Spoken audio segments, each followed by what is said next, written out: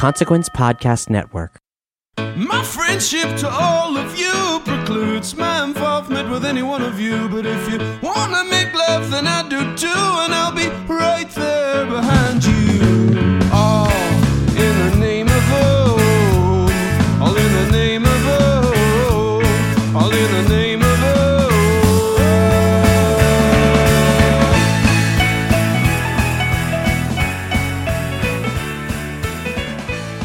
Greetings, constant listeners, and welcome yet again to the Losers Club, a Stephen King podcast from Consequence of Sound. Well, did you hear that? Hear those horns? It's time for the games to begin. Regular Donald Sutherland over here. I am Randall Richard Dawson Colburn. I am a host, and today we are here to discuss the 1982 Richard Bachman book, later revealed that the author was Stephen King himself. That's why we're discussing it on this podcast. I'm sorry, what? Yeah, it's a huge revelation. I know you thought we were just going to do a little detour here and talk about this other weird, interesting author, Richard Bachman. But today, this is our fourth episode on the Richard Bachman books. And it's The Running Man, the book about Arnold Schwarzenegger. Just kidding.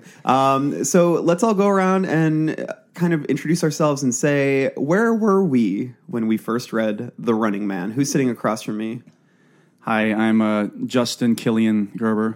Damian Killian. You put like no effort into that. Well, Justin, I'm the DK killer.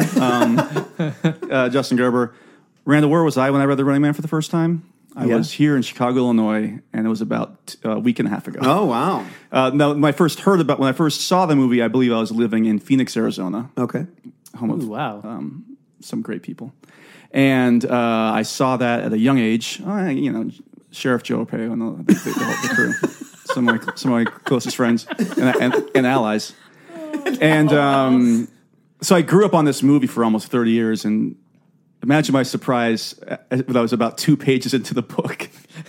But we'll save that for later. Yeah, because I'm actually curious, just like, what did you think the book would be? Yeah. You know, and we can discuss that later. But and then who's sitting next to you? Hi, I'm Allison, tall Juno-esque blonde, wearing iridescent short shorts, which clearly outlined the delta-shaped rise of her pudenda shoemaker. Wait. I'm sorry, I didn't get that. Can you say that one more time? Yes, I am. Allison, Allison, tall Juno-esque blonde, wearing iridescent short shorts, which clearly outlined the delta-shaped rise of her pudenda, shoemaker. Oh, that Allison. Yes, of course. It's Irish. It's an Irish name. And I first read The Running Man about 5 days ago, quaking with suppressed rage in a cute little retail store in Chicago's own Rogers Park neighborhood. I just realized, Allison, this will be your third of the 4 Bachman books that you're reading, that you're covering for this. And the only episode of the Bachman books that you weren't on was when we covered the one really good one. The really good one. I read it, so I got to experience it, even if I didn't get to talk about it. And then who's sitting to my left? Oh, this is Mackenzie McCone Gerber. Oh, there we go. We're back on track. And I'm with Justin on this one. I only read it, I read it about maybe a month ago or so. And grew up with the film, unfortunately. But it's a fun movie. But yeah, that's really my first introduction to it, and I was very, very, very surprised at the book versus the film. So excited to talk about that. Randall, was it your first time reading this too? Or No, I actually read this a long time ago. I might have talked about this in previous Bachman book episodes. I don't remember, but I actually bought the Bachman books on the New Jersey boardwalk at a bookstore there. I was on vacation with my family, and I was a book nerd, so I always wanted more books. And I bought the Bachman books, I remember, and I read the whole. It's amazing how quickly I used to be able to read. I can't do that anymore. But I read all of them almost during that entire trip. A lot of it I read in the drive home, because the drive home was 10 hours long or something. But yeah, I read it, and now I can't read an email on my phone without getting car sick. Like if I'm in the car. We've learned a lot about Randall's childhood because in the past, your dad wanted to go fishing with you, and you're like, no, I've got to stay in and I got to read. Well, I sat in the cabana and read books. And then you want to go on family vacation? Sorry, Randall's got to go read the Bachman books. Or I lay on my deck and tan while reading. So what you're saying is if your inherent rebellious streak combined with your unexpectedly rugged good looks made it so that you were going to be on a very popular, say, nightmarish television show, and you were in a fancy hotel room, you would ask for bourbon and books. Yes, and don't forget the pudenda. But no, you pass the pudenda because you're married. You say double the bourbon. You say double the Double bourbon bourbon. and pass the pudenda. and no side. So anyways, I remember reading this on a car ride home from New Jersey and the thing was I hadn't seen the movie by that point, so I knew that it was an Arnold Schwarzenegger movie. So I just kept thinking the whole time, like, despite the way they describe Ben Richards in the story, I still kept picturing him as Arnold Schwarzenegger. and I knew that like Jesse Ventura was in it because I was really into wrestling. So I was also like trying to figure out who Jesse Ventura was, which it all just ended up being a fruitless affair. But I remember at the time thinking it was okay. I didn't love it. And I think that's sort of an interesting thing about this book is Stephen King, I'm going to get into the history a little bit. Like Stephen King actually he thinks that this might be the best book out of the Bachman books. He says because it's nothing but story. He writes in the intro, it moves with the goofy speed of a silent movie, and anything which is not story is cheerfully thrown over the side, which is true. Yeah. I mean, like, But is it? Well, I mean, that's the thing is I find this book very tedious. Was the word that I kept coming back to as I was reading, because I think that it might, I don't know, like it feels very erratic, and I think that that's probably purposeful to a degree. He claims that he wrote this in 3 days, over the course of like 72 hours, and how did he describe it? He said in another piece, he described it as being written by a young man who was angry, energetic, and infatuated with the art and the craft of writing. So when did he write this? It came out in 1982. Yeah. So was this one of those instances of when he wrote it in the mid 70s or before Carrie? No, I think he wrote this like right before it came out, because I think by that point he had he pulled like some trunk books out, like Long Walk and then Rage were like trunk books that he just wanted to put out in the world. But I think he actually wrote The Running Man like in the midst of his success, and then just didn't feel like it was appropriate to release under his own name. And of course, this was during his period. Which one? I mean, his Field period. Well, he was Field for that period. It contains multitudes. I think he's like kicking in here. Yeah. Well, if you're 72 hours. Yeah, if you're writing a book in 72 he's not hours. drinking. But yeah. No, he wrote this then. It wasn't this. This wasn't an old book that he pulled That's what out? it sounds like he did it right before it came out. Actually, Yeah, I don't think this was an old book. That's not okay. from anything I've read. I have not seen that. But it's been. Yeah, I couldn't find like a ton about like the release of this book or like King's thoughts on it necessarily. But what was interesting is that it's been 30 years since the movie came out, and the movie takes place in like 2017, 2019, like I those watched 2 years. I haven't seen the movie, but I watched the trailer. Oh, man. And it goes in the year 2017. Yeah. And I just giggled. But it's funny because craziness. Because there's been all these like history, like these retrospective pieces that came out this year that are basically like Running Man predicted the future, a game show host is president, or like not president, but he's our president, but not in the book, or the story. They make in the movie. They make a big deal about the president having an agent, Yes, and stuff like that. Yeah. Yes. So it's I did find it kind of funny that everybody was writing these pieces, but Stephen D'Souza, who wrote it, also wrote Die Hard, the man himself, kind of defined what 90s action was with a lot of his scripts, and 80s. But Stephen D'Souza was he was very much just kind of like, we didn't think we were predicting anything. We thought this was all really absurd, silly. But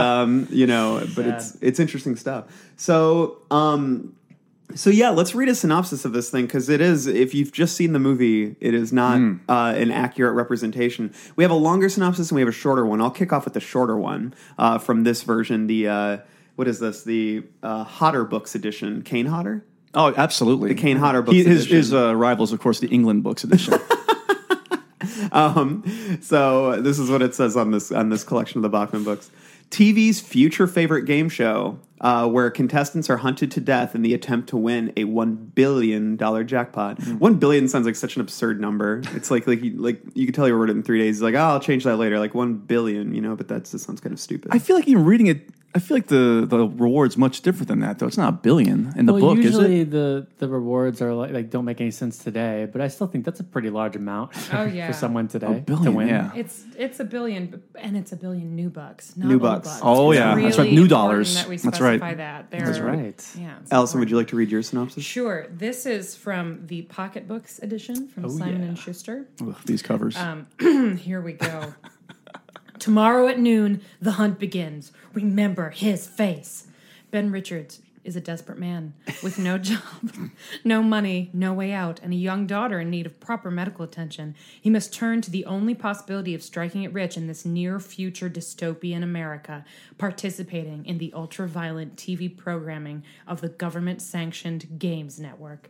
Ben soon finds himself selected as a contestant on the biggest and the best that the Games Network has to offer, The Running Man, a no-holds-barred 30-day struggle to stay alive as public enemy number 1, relentlessly hunted by an elite strike force, bent on killing him as quickly as possible in front of an audience, all too eager to see that happen. It means $1 billion in prize money if he can live for the next month. No one has ever survived longer than 8 days, but desperation can push a person to do things they never thought possible, and Ben Richards is willing to go the distance in this ultimate game of life and death. ... I will say, to the credit of that description for this edition, is much more faithful than the Cujo description. Oh yeah. What was the Cujo? It was out of control. It was Cujo like people were like description. batting down like the house. Like people are afraid of Cujo all over town. It made it out like he's going to go attack the entire I think town. one of it was like it was like the most deadly Force is nature. coming Yeah. to Castle Rock. Basically, just stay away from Joe Camber's garage and you'll be fine.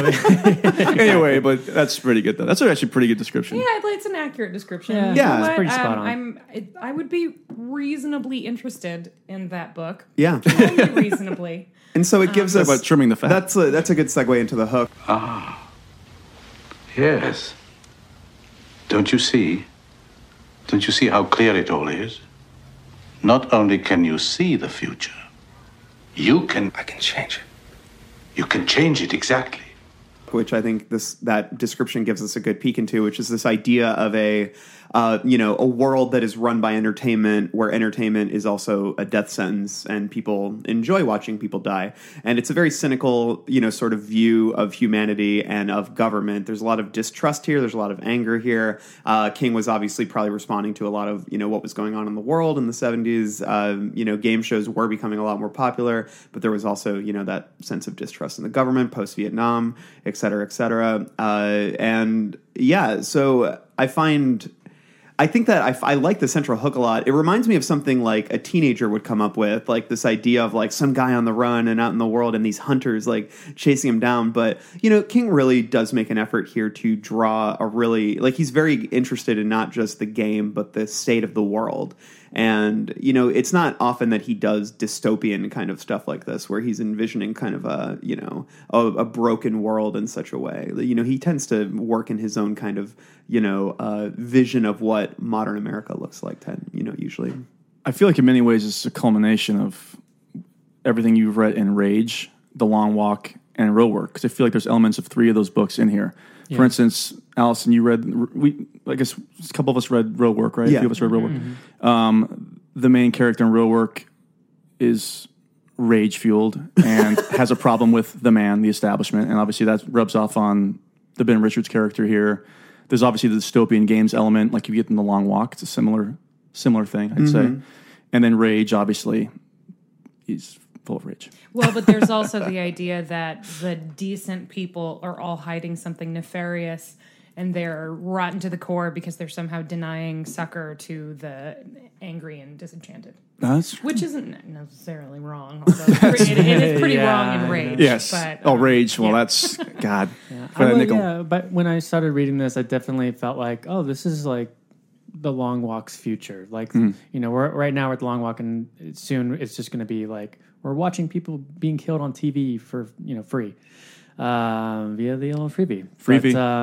yeah, I definitely feel like that they almost can take place in the same universe, the Bachman universe, I guess. I do find it interesting, though, that, everybody's struggling. All these poor people are struggling, but the one thing they do all have is these TVs, the freebies, and everyone, like, that's sort of, a way of the government sort of controlling that lower population, which, through entertainment. And I think that does, in a way, that's going to have, like, in kind of our modern culture, that kind of metaphor, I think, was never going to lose any traction, and it's only going to get more and more potent because those things are inevitably on the rise. And, it's just like how, technology and social media so fundamentally changed our world now that pretty much, any piece of art that kind of doomsays those things a little bit is always going to gain more and more traction as time goes on, because people, I think, are always going to be distrustful of it to a degree.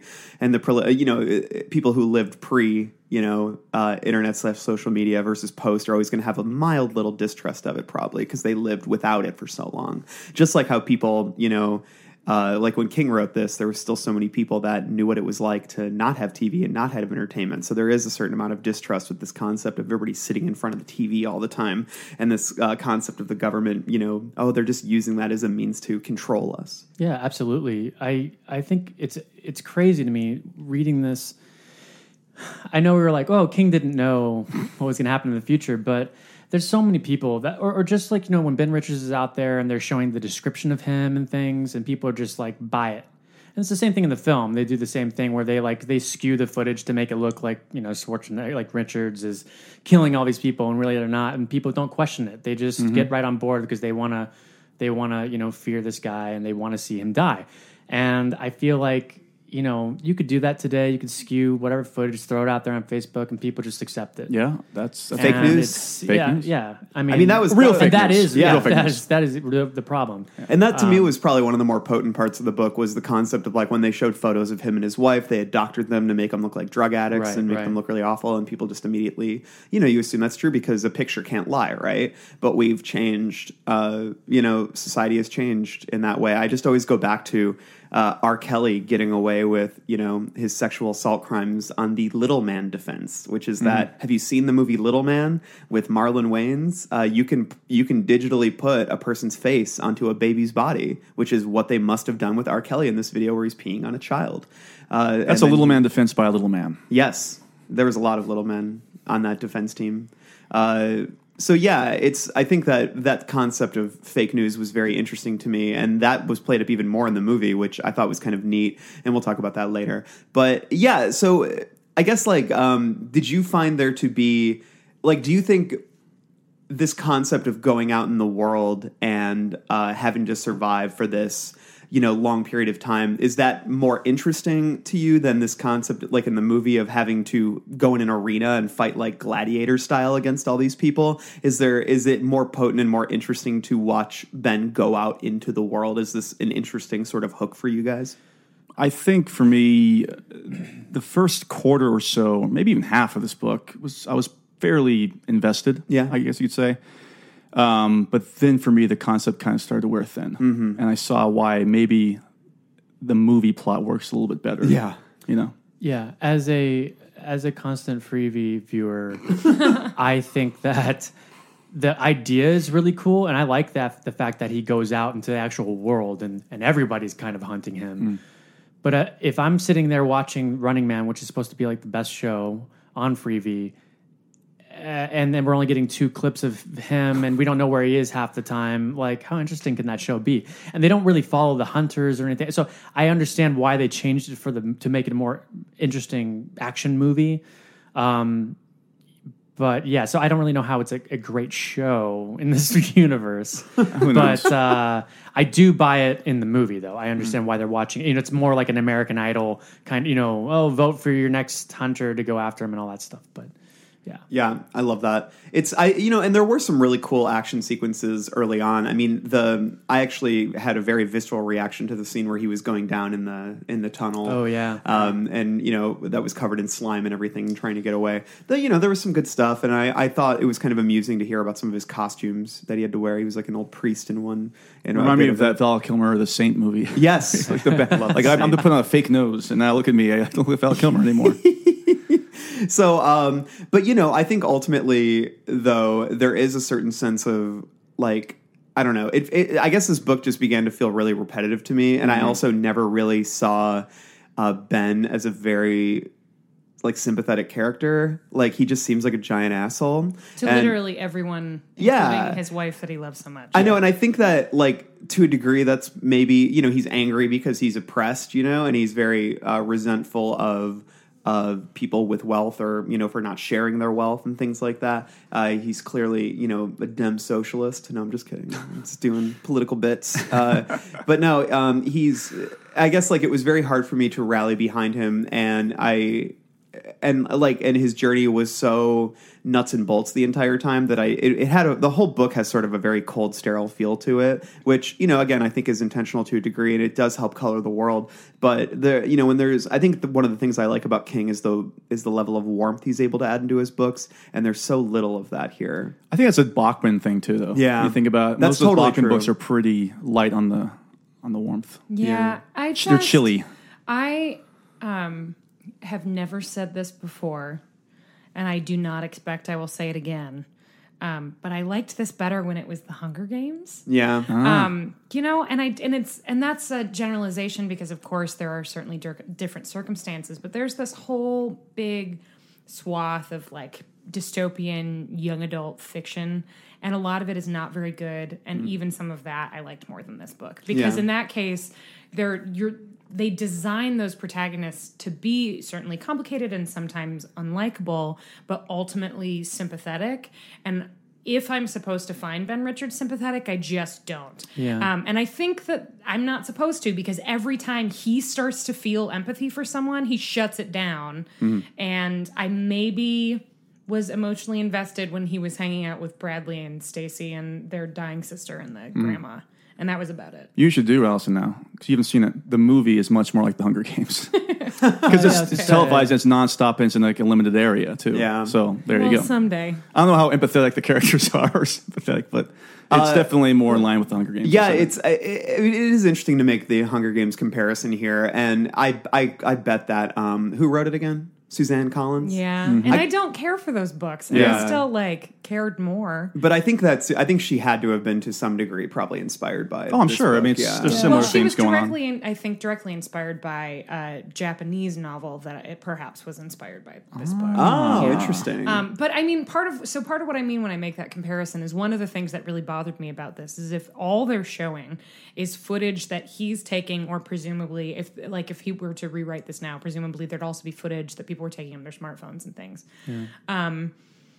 Then I'm not sure how it isn't in the best interest of the show to sort of purposefully lose him if he keeps doing things like filming his butt for 15 minutes and like In the saying shower. a bunch of random shit and doing these really insouciant rebellious things that would make great TV.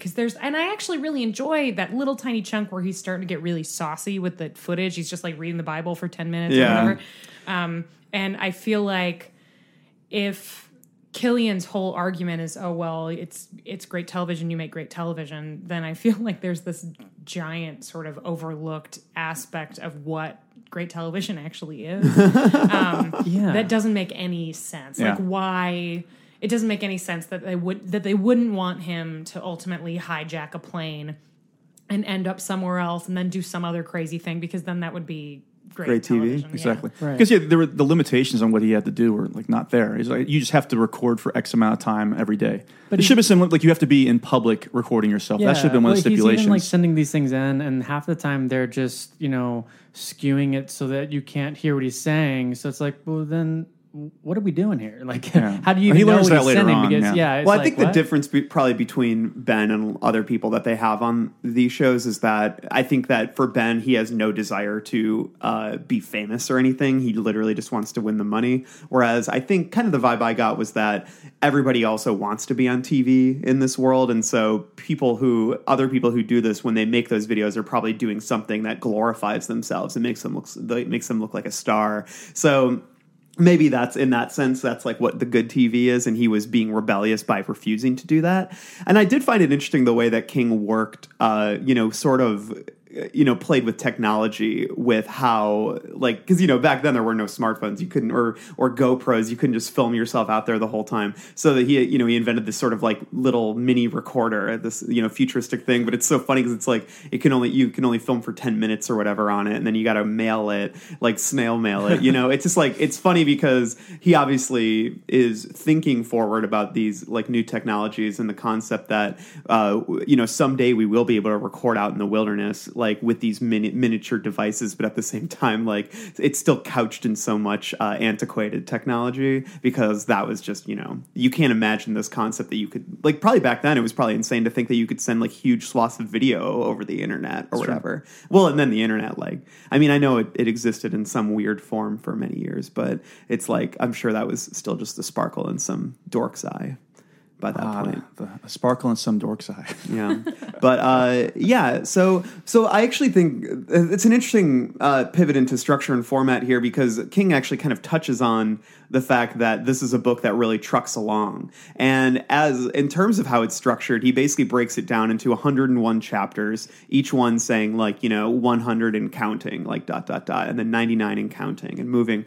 And I think that actually benefits the book to some degree, because it does give it a sense of momentum and you feel like you're heading somewhere. And King is right in the sense that it moves so quickly, and it's literally just story and it's action. It's like, what can I do to get to the next point? And but the thing is, the double-sided sword there is that I do very rarely get a good sense of this character, because, like you said, Allison, he kind of just shuts down whenever it comes to anything resembling humanity to a degree. And I feel like you would get like an interior monologue worth something that would maybe show a little bit more of the humanity, but it never really comes in this.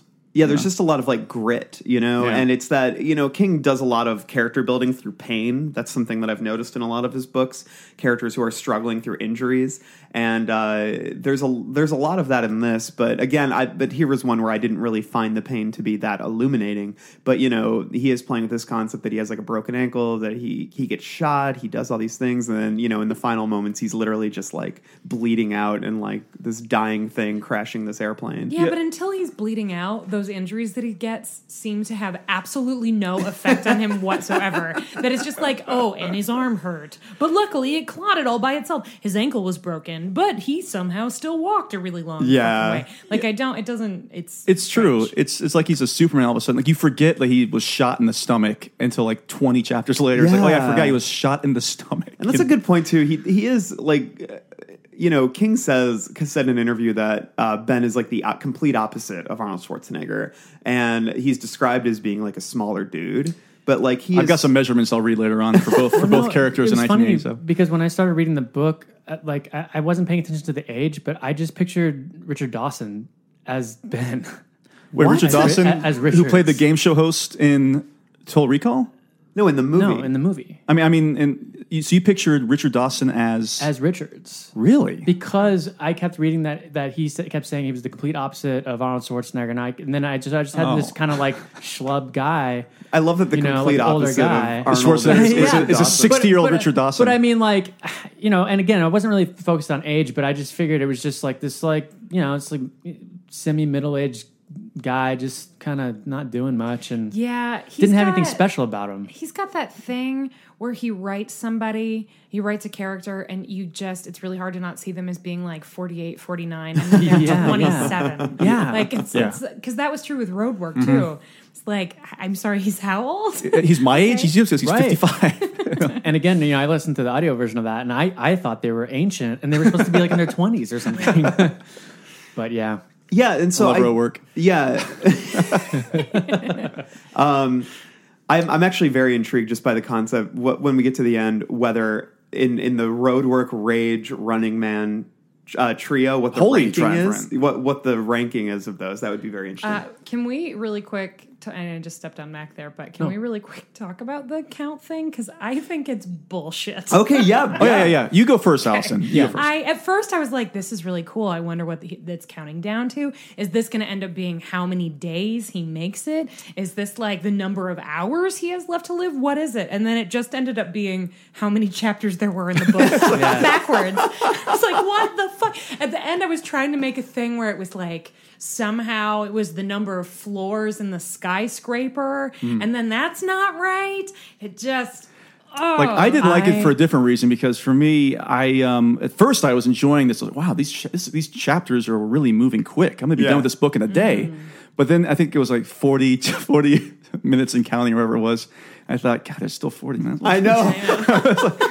This is the longest climax of all time. I agree. Like it just, and then there was no rhyme or reason to the length of the chapters or anything. It's not like, like some chapters were just super long and some were super short. And Both was like 225 pages and counting. Yeah, 221 pages and counting. If he wrote it in 3 days, maybe it was like the number of hours he spent writing it, like an hour per. The number of bumps. I didn't really mind it, but I was looking because I was trying to ascribe something to it, like because they kept saying you have to go 30 days. Yeah. And so I was with you. I was like, oh, maybe this is the days, but then that didn't sync up, obviously, because there are many chapters like within the same day or the same couple of days. And then I just towards the end though, I was like, okay, we only have 20 more chapters or 20 more of these left. Like, obviously he's not going this length, he's not. So I guess I wasn't really trying to figure it out the whole time, but once it did have the ticking clock thing for me, where I was like, okay, he's only got 100 of these to use, and once this is up, like his story's over. So I was interested in that sense, but again, I wasn't really trying to figure out what it meant like the whole time. If I was trying to do that, I would have drove myself crazy, because obviously nothing didn't mean a damn thing. It's just counting down the chapters. There was also a disadvantage in that because they were counting down the chapters, so I always had a pretty precise sense of how much was left in the book, even if I wasn't paying attention to page numbers. Yeah. And usually, I don't pay any attention to that at all. I can read a book on my Kindle and I can say 92% left, and it just doesn't register as being important information. And this one, the whole time I was like, oh well, the book's almost done. So I guess what's going to happen is they're going to an airport. Okay, so he's going to get on a plane.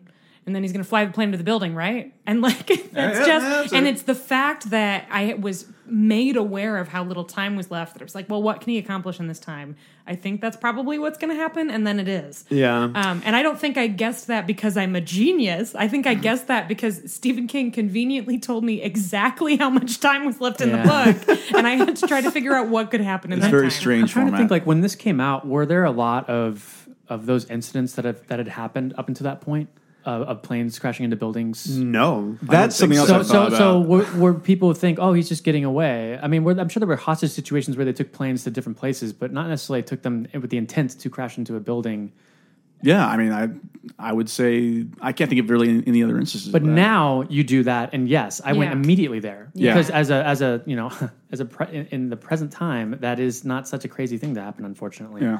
Well, it's a crazy thing to happen, but it's not crazy to think about happening. Well, it's interesting It's to not just unfathomable. Mac. Right. It's interesting to Your consider. leanings are coming through here. It's interesting to consider the concept that him doing that in the book is considered a heroic act, and then it's so hard to view it that way, obviously, in sort of a post 9/11 world. I know. It's like the ending has a really queasy quality to it, whereas I think that there's at least in the book there is the sense that this is a win for the rebellion, the revolutionaries, for the Bradleys and the Eltons, like the people who are fighting against the man. But isn't that building full of desperately poor people just trying to get enough food for their families? Yeah, And exactly. I didn't think about that until literally just the very moment. No, I was thinking that It's like the old too. Death Star thing. Like people are working the Death Star. They're not necessarily, they have to do it. You know what I mean? Come on. Again, this is also something where I feel like God, I'm going to be like putting the movie on a pedestal. I never thought I would do that. But the movie, I'm giving the movie 5 stars. Spoiler alert. The movie changes a little bit of that. Like whereas like if this event happened in the movie, I would be, in order to take out the satellite that was that they could tell basically take over the satellite control and tell the people that this is what's really going on. But that element is also not in the movie. The whole thing where they're lying to everybody and everybody's just like dying slowly because There are no pollution airplanes and everything. in the movie. Yeah, so it's like they took it, but they didn't quite change it. But yeah, I agree. It's not as heroic as if smashing into that building meant that there would no longer be freebie and everybody would be able to like go to libraries for free. Sure, but that's just not the case. They're just killing Nose a bunch of filters people. for all. Yeah, exactly. If that was really going to be like the one thing that was going to shake the world, and everybody would be able to be safe again, or at least educate themselves, sure. But it's not. I like the ending, Mac. Yeah, if he just flown into the satellite, that would have been a pretty cool ending, Mac. That's actually a good idea. But again, in the book, the satellite has nothing to do with it. That's what I'm saying. It would have been a better ending if they they did that instead of driving and flying. I guess into I just the like the building. concept of him flying an airplane into outer space to crash into a satellite. It was like Moonraker. Or like Iron Man and whatever fucking. Oh, the Avengers movie Avengers. he That's goes right. He goes into yeah. space and the Chitauri. So I think what we're really Comic book aching to do is talk about Ben Richards a little bit. So I think it's time to take a step back and take a grander look at all the zeros and villains. I'm gonna have to kill this fucking clown. Welcome to the Losers Club, asshole! Let's talk about Benjamin Richards. Is he a hero? Absolutely. I mean, Ben Richards is described at one point as the uptown apartment dweller's boogeyman, and I think this was Stephen King's chance to make the boogeyman the hero. The Bozeman. fine, making up for those boogeymen that were so upset. Richard at him. M. Bozeman. No, I don't think he's a hero, but I do think that I feel like I felt really in the beginning of this book. I felt really, really sad for this guy. Not because I feel like he kind of just was a schlub where he just kind of stopped working because he didn't want to do it anymore. It sort of felt like kind of, you know. I think the conditions that those people were working under were not. They were hazardous to their health. That's why so many people stopped doing these jobs. Right. Yeah, But and like, he wanted to have kids and yeah, and then like having his wife being sick, and just I just remember that first chapter, or where not the first chapter, not 101 counting, but where he's talking to his wife on the phone after he goes to volunteer, Yeah. and she's like turning tricks just to get like food for the night or something, and he's like, like don't do that again. Like we're gonna have money coming, and I don't know, it's just like, man, this is just such a dour situation for these people, and it's just sick and sad. So I really wanted to like him and get on board with like what was going to happen. I'm like, oh, I want him to win and get the money, and then you spend a lot of time with him, and you're like, oh, this guy's kind of a jerk.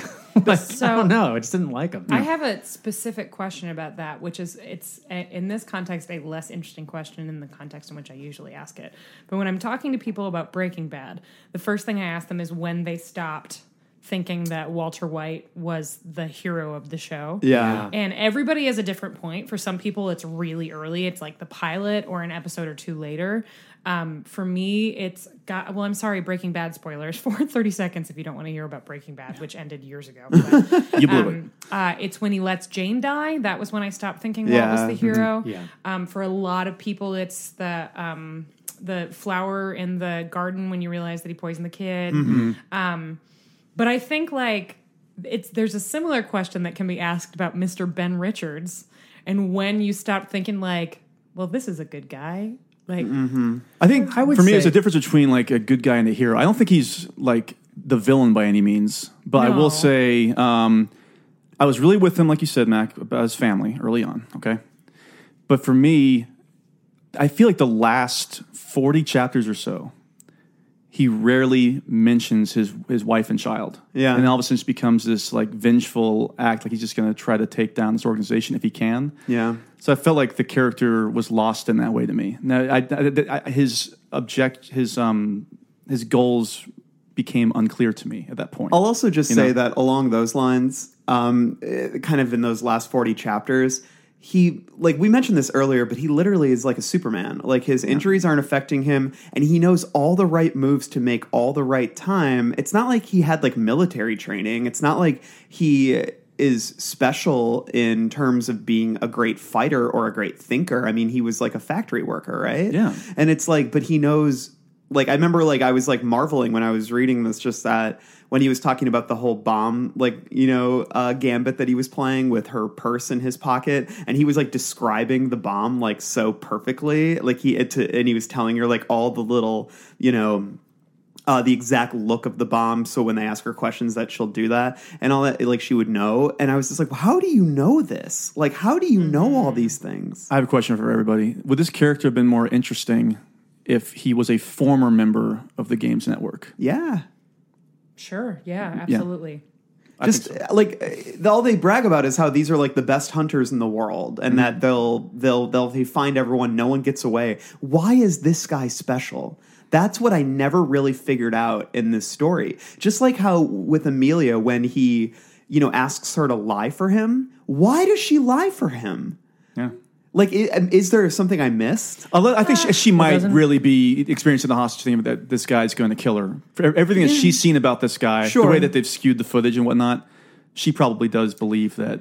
I think what we're supposed to believe is that he says enough that she begins to question the things she knows to be true. Sure. Right. And can't, like, in good conscience, contribute to his death while she's uncertain. I think because when he tells her about the photo being doctored, which of course, because all of the women in this book are either vain and stupid or unattractive and righteous. So of course, hearing that like his wife had a doctored photo be the thing that gets through to her, or whatever. Or also when she realizes that they would absolutely have killed her when they were trying to kill him. I think we're supposed to think that she is having something of an awakening. Gotcha. But I don't think the book sells that right. That makes sense. I think by that point I was kind of flying through the book by that point. I wasn't literally. They were flying through the book in the air. I wasn't giving my perhaps undivided attention by that point. So I think I might have missed a little bit. But I was just really struggling. I'm like, he's not that charismatic. He's not nice. He's not that sympathetic. And he's like really bullying and bullish. And I mean, I get it. I mean, I understand why he's that way. He's desperate. He's angry. He's mad. But I guess like that was the thing was I just like I found it so unpleasant spending so much time with him. And Yeah, I think he lost me somewhere in between the pudenda and like maybe his second racial slur. I know. I was right about to say. There was one at the very end. I was like, whoa! Just like his first couple of instances when he's being interviewed and he's at the complex and stuff, and he's like really like condescending to the woman that's like, and at first more than condescending. Yeah, and at first you're like, well, because you don't really, the situation. You're like, well, I guess, are we really supposed to hate these people this much? And then, and then you make some racial slurs or racial commentary about like Killian and stuff, and and at that point you're still like, okay, well these people are evil, but they keep going, and you're like, nothing justifies that, like ever. Some of those people just work there. Yeah, like, that's the thing. I'm pretty sure that the woman in the incredibly impractical clothing didn't think, you know what I want to wear to work today? I want to wear a see-through blouse. A silk fishnet blouse, not a thing that exists in reality, by the way, just so we're all clear. Even in 2019 of this book, no way. No. It just... I've got some quotes. So I feel like reading, especially in the beginning, he reminded me of like a John Carpenter hero or anti-hero. Like Snake Plissken or I was thinking more about so that too. The character Napoleon from Assault on Precinct 13, the prisoner, Darwin Joseph. I've got some quotes here I'll read. I'll save the pound cake for later. Don't worry, everybody. As we've talked about a little bit, there's some pound cake. A hearty serving. Hey, cop, got a family? Could be you next week. Move on, the cop shouted furiously. With a smile, Richards moved on. Cop asks, you a hard-ass, Sonny? Hard enough, Richards said and smiled. The cop gave him back his card. They'll kick it soft again. How smart do you think with holes in your head, Sonny? Just about as smart as you talk with a gun in your leg and your pants down around your ankles, Richard said, smiling. Want to try it? When asked if he'd like a prostitute as he awaits the start of the game, he replies, no. But you better make that 2 bottles of bourbon. So funny. To the cat. Oh, go ahead. How about, do you know a cop named Charlie Grady? Charlie? The cop looked at him warily. Yeah, I know Charlie. He's got 5th floor duty. Give him this. Richard handed him the coupon section. Tell him the extra 50 cents is his usurer's fee. Oh, that's because you let him borrow the phone call money, right? Oh, and then I've got what an asshole. I've got one. It's like Uncle Buck flicking the quarter. Yeah. I got one from later on. He's talking to the reporter. He's like, the reporter's like, Jesus, I smell a Pulitzer Prize. And he's like, no, you just shit your pants. That's all. Oh yeah, that made me laugh so hard. I got one more when the cabbie's like kind of upset that he can't report Richard's whereabouts, and he goes, "I'm sorry, you can't help kill me. Should I leave a note saying I was here?"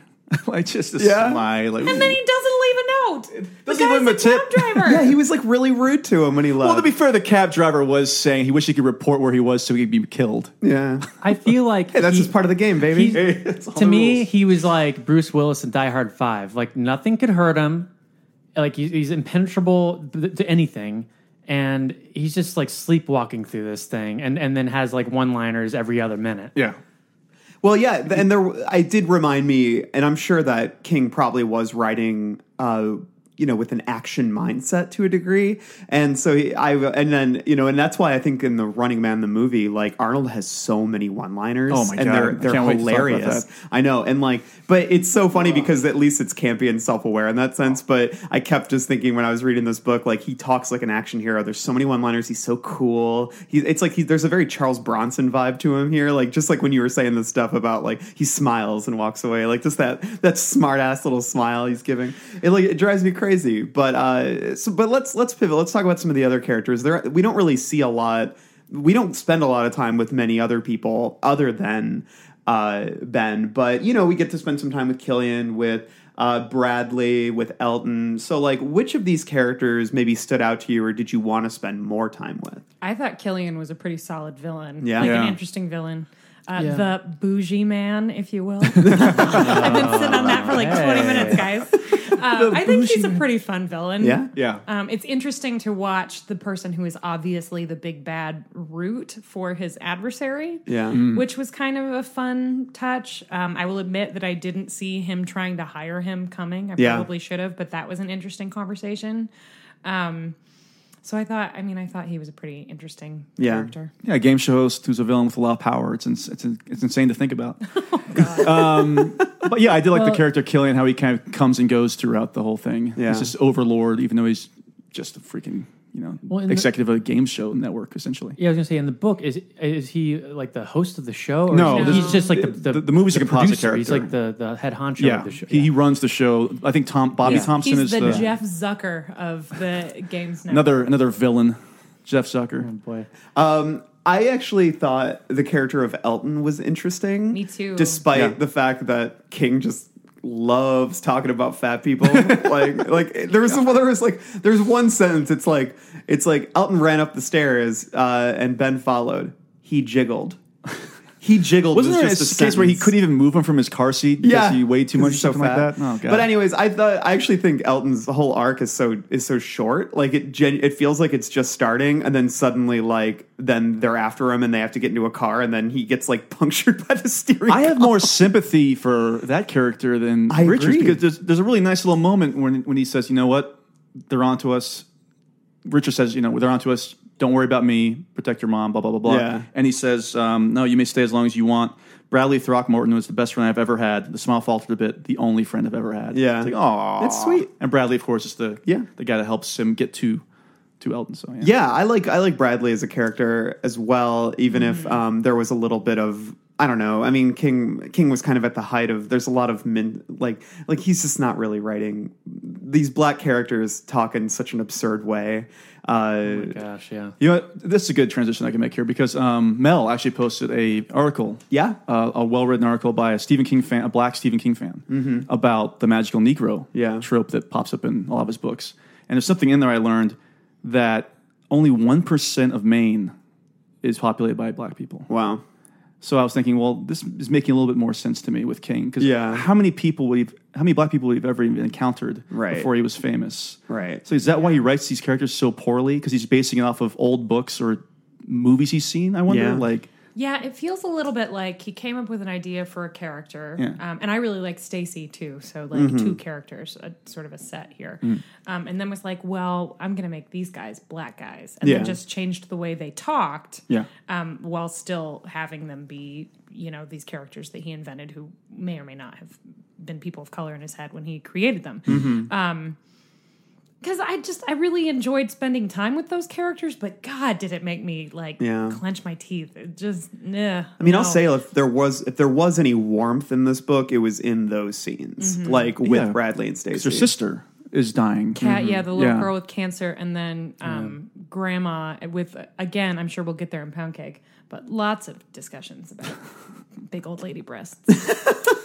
Va-va-voom. Va-va-voom. It's really strange, and what's really strange to me is that he brought all of this talk and speak about that in this futuristic novel, which honestly, you're like, well, this stuff never goes away.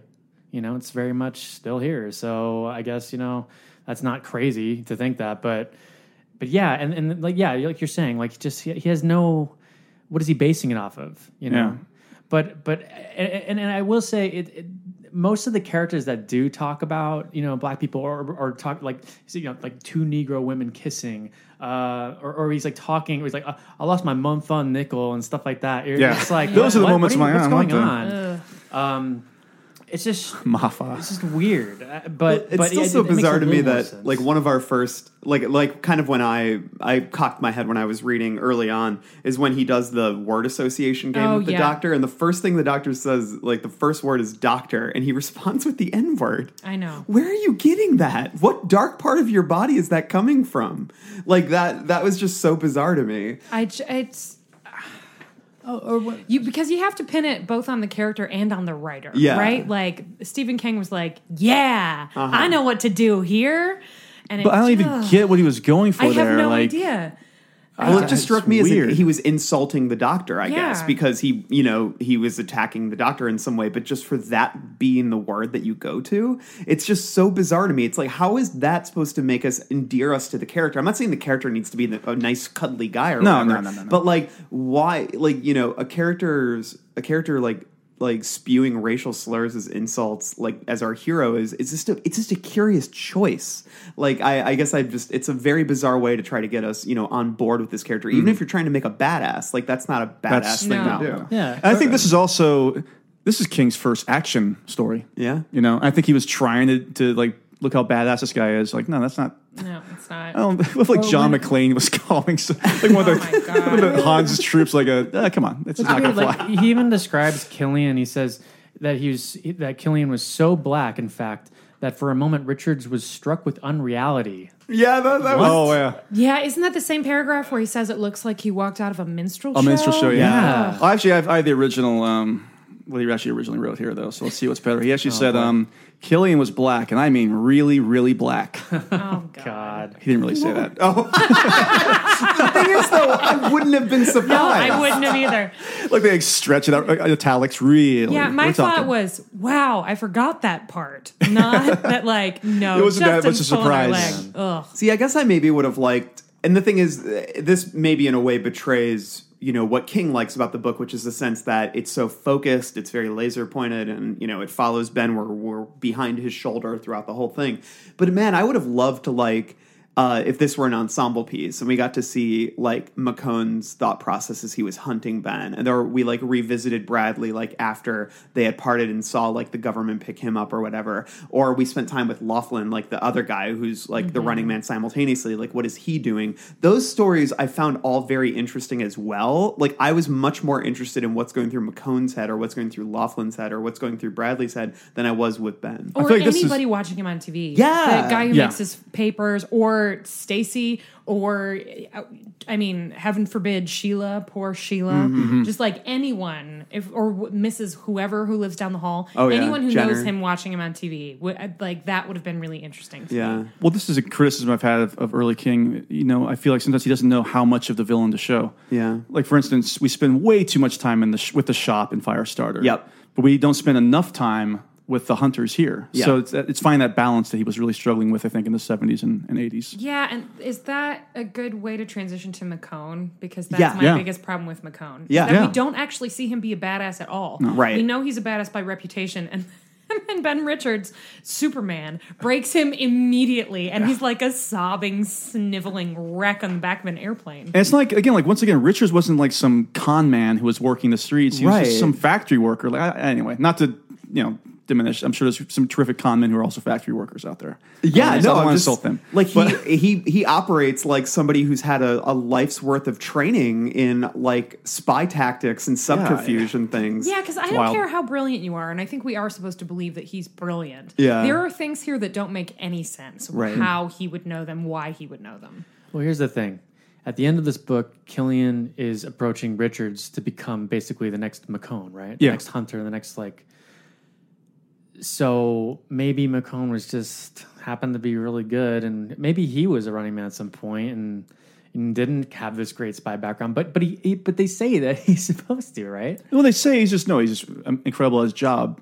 I don't know. But It's we a don't very know. But strange again, we don't know his character. backstory or anything like that. And like I found myself really interested in him, especially when like they're basically he's saying in front of him like, "Oh, we're gonna give Richards your job." Basically, you're like, "Well, what does he think about that?" And I don't know. I feel like they missed out on making the book more interesting by following like even Killian or McCone's like thought process, like following those characters. Yes, I agree, 100%. I kept picturing Philip Seymour Hoffman in whichever Mission Impossible movie he's in. Oh yeah, Oh, the third yeah. one. Where Impossible like 3. he's always 2 ticks away from a giant temper tantrum, but is still really imposing and scary. Yeah, because physically you wouldn't look at him and say, "Oh, this is gonna be some badass villain," but no, he's great in that movie. Yeah. yeah, I agree. He's also a great villain in Punch Drunk Love.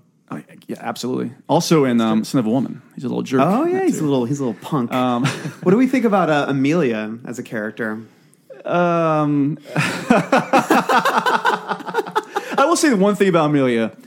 Even at the very, very end, she was still not 100% on board with Ben Richards. Yeah. It wasn't like she was totally turned over. Even as she's getting thrown out of the plane when the door breaks up, she's still questioning, like, I don't know about this. I don't know about you. Whoosh, blown out the plane. So at least you can do some weird 180 in the span of like 2 hours. Or maybe I was waiting for them to bang or something. Allison, you alluded to this earlier. Like, she just keeps insulting Richard's wife.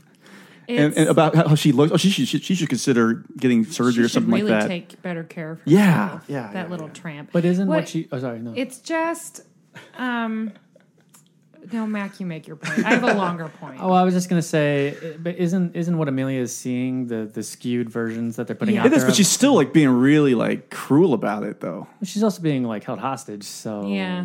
Yeah, still, it's weird. It's a weird. Listen, I love Amelia. It's again though. Again, like No, I'm you're just making this character's being held hostage, unsympathetic, much like you're making Richards being portrayed as being unsympathetic, and both are being unintentionally unsympathetic. Yeah. There's a lot of uns going on here. Yeah. But you know what I mean. It's again, when you read these characters. Before I read the book, I thought, wow, he wrote this in 3 days.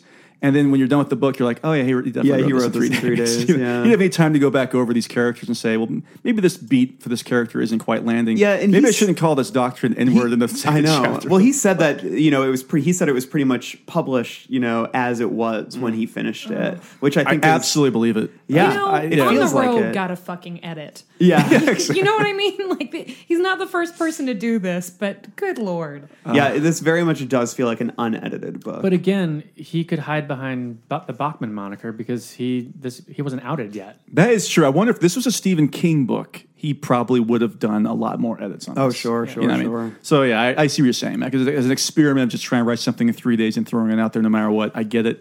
But this is not a book this book is not as good as it should have been. I guess. I want to challenge the people in this room to write a book in 3 days and see who comes up with the best book. Well, How long before like I have somebody calling somebody the N-word like this in chapter 7? Like I had nothing left. I had nothing finally left. understand why he does this. I've used all the other words. All of my imagination was sapped after 15 hours. Yeah, right. I'm like a YouTube gamer. It just slipped out. it was a heated moment. So about Amelia, I keep thinking, man, I guess I should be more invested in her since there are no other female characters with anything resembling development. Like I have nothing else to latch onto. Every woman in this book is described either by how horrendously sexy she is, offensively sexy she is, or sick.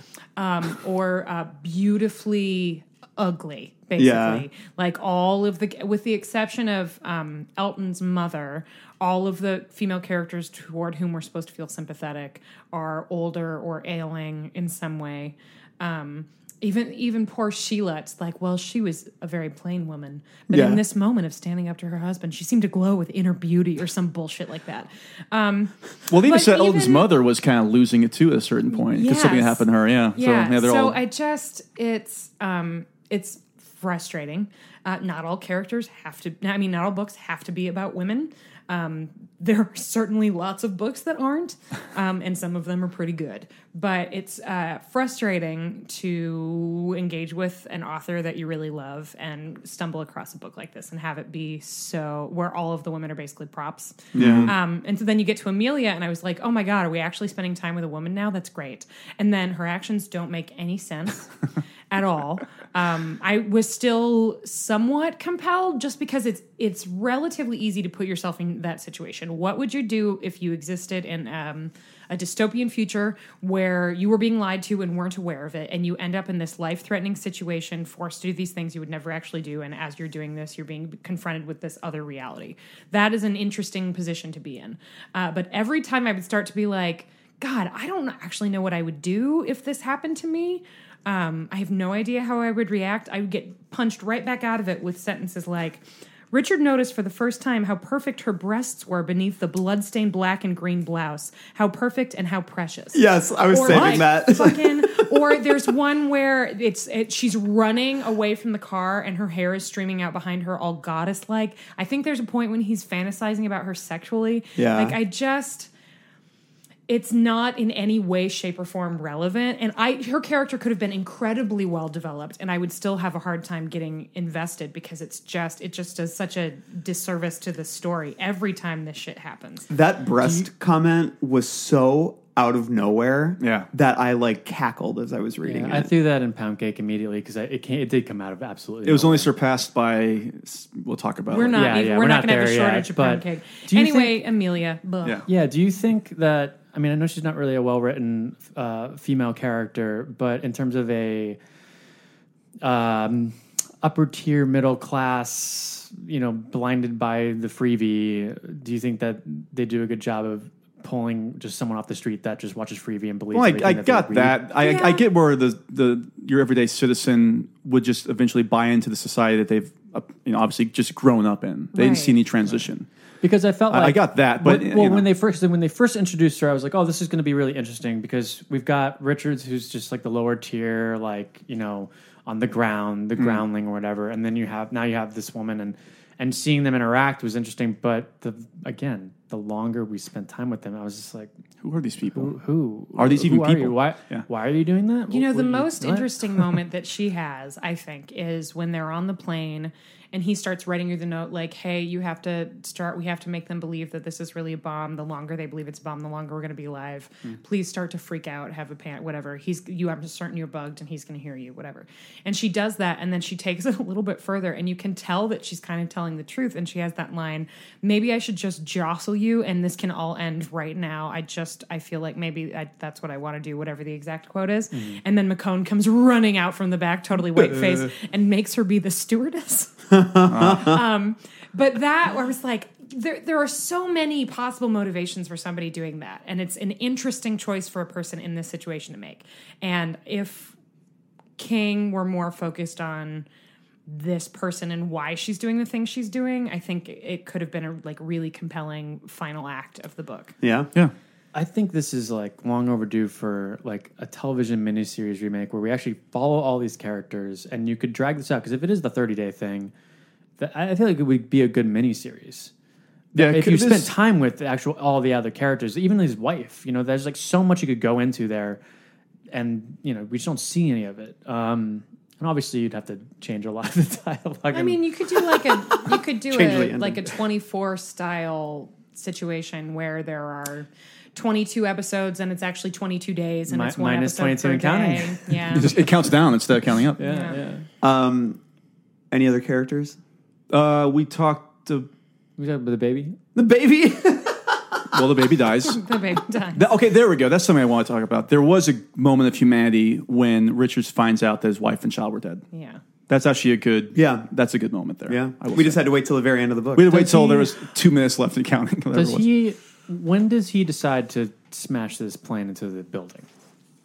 I think it's at that point is I after do he too. finds out his wife and they're child are already dead, in the right? air, right? Yeah. Because I had trouble believing that. I was like, well, if this guy really is a jerk, if he knows he's going to do this, and he's bringing Amelia onto the plane and all this stuff. Yeah, I don't like, think wow, he's planning, what an but he does. asshole. He gets her off the plane before he decides to do that. Obviously, Yeah. But I think he decides after he finds out that he's got literally nothing left to lose, so let me take out this network. Yeah, I think that's that's what I what think, too. that was going on through Do his mind. you believe that it's really a random act of violence? Is Killian telling the truth, or did the Games Network kill them? That's a good Or are question. they even really dead? Maybe they're not dead. That's a good question too. Honestly, I felt like they weren't really dead, and that because there was no way for him to know, and they were just doing anything that they felt would drive him to make the decision to join them instead of doing whatever he was going to Well, do. I think that again, I think it would work either way because I think the Games Network would know if they were killed. I think they were monitoring from the very beginning. I mean, people were kind of around them from the very beginning, so I would not be surprised about that. I like how once again you don't trust Killian at all, and you have really no reason to. But he could be telling the truth, but he could be lying. I sort of think maybe he is. At Yeah. first, I thought, well, obviously they killed them, and then it occurred to me they might not be dead at all. But then in this world, it is completely reasonable that a random act of violence. I mean, it's obviously a precarious life that these people are living, Yeah. and they're in a dangerous place. And it's like, well, maybe that's actually more interesting if life is that fragile, which Yeah. it is. Yeah, I don't know. I don't know. I also feel like why would he tell him they were dead if he was trying to get him to be? Well, because I think he wanted to be guaranteed that he could still see his family if he joined the network or whatever, something like that. He's like, that's impossible because we would never allow that, but it doesn't matter because your family's dead. Yeah. So again, there's a bunch of different angles you could take with that. yeah. But yeah, I'm not sure. I like that ambiguity. There's some ambiguity there in this Yeah. book. There's something that's not just blunt force in your face. Are you guys? Would you say you're ready? I see the lightning cracking in the sky. Are we ready to stumble upon the cemetery? Yes. Let's do it. What's the bottom of the truth? Well, sometimes that is better. The person you put up there ain't the person that comes back. It may look like that person, but it ain't that person. Because whatever lives in the ground beyond that cemetery ain't human at all. Ah, the cemetery gates are now open. Finally, we're here. We're here. The crisp dew of the grass, the frost. No. We're gonna keep going. no. Do not cut that. We were Ladies and gentlemen, gonna we're in the frosty symmetry. That's we were I gonna don't know what the fuck ramble I on was through doing here. there. Sounds like a Robert Frost poem. a really bad one. So yeah, cemetery. This is where we like to talk about spooky things. What spooked us in this book? Obviously, you can kind of gauge from what we've been saying that we weren't huge fans of The Running Man, but I will say that there were a couple scenes that I found very effective from kind of a freaky standpoint, and that's there's not a lot of horror in this book, but and just the concept of a character having to outrun certain people and having to do certain things like I am a very claustrophobic person, so the scene when he went down the pipe was Yes. to me kind of really utterly terrifying. I'll read this section, which is it's kind of it's a cumulative sort of thing, but this just gives you an example. This is one thing that King's very good at, is he's very good at the details and getting really deep and nitty gritty into moments like this. So slowly he began to wriggle around until his chest was against the pipe instead of his back. This slime coating acted as a lubricant, helping his movement. It was very bright in the pipe now and getting warmer. The vented cover threw prison bar shadows on his struggling face. Once leaning against his chest and belly and groin with his knees bending the right way, he could slip down further, letting his calves and feet slide into the horizontal pipe until he was in the praying position. Still no good. His buttocks were pushing against the solid ceramic facing above the entrance to the horizontal pipe. It's just the laborious nature of it all, and that King really chronicles every small movement and how much every small movement matters, and how one small movement and you will be trapped there, and that is literally my nightmare. The claustrophobia. I get claustrophobic too. Yeah. That was absolutely. effective. That was the first thing I put in here was that moment, and it just reminded me that in The Descent when they get stuck in the cave for 2 seconds, and then you just immediately think, okay, I'm done, I'm stuck. And just that whole description of just trying to wiggle his way into that horizontal pipe is just terrifying to me. Yeah, that section also has a lot of unseen rats where he can either hear rats or feel rats, or he's imagining rats. And that really gave me the heebie-jeebies too. Yeah, definitely. And then there was one other section that I found really unsettling, and that was one of his dreams. You guys might be with me on this one. But when he envisions Bradley being tortured was a very, and this idea of pricking his eyeballs with pins and watching his eyes kind of go dead. That to me was because I think I brought up on our Danse Macabre episode how I hate eye stuff. And then the scene in Dark Half, where like it's from one of George Stark's books, but this idea of pricking a guy's eyes with pins and stuff, and like the fluids that would come out, it's so gross. It literally, so in the pocket books, page 210 says a pin slid easily into Bradley's eyeball and was withdrawn, dribbling colorless fluid. And then he said it looked deflated. Yeah, oh god, that's killing me. That's killing me. What do you guys have? Or else you want to go for next? Yeah, I've just got one, and it's in the pocketbooks edition. It's 177.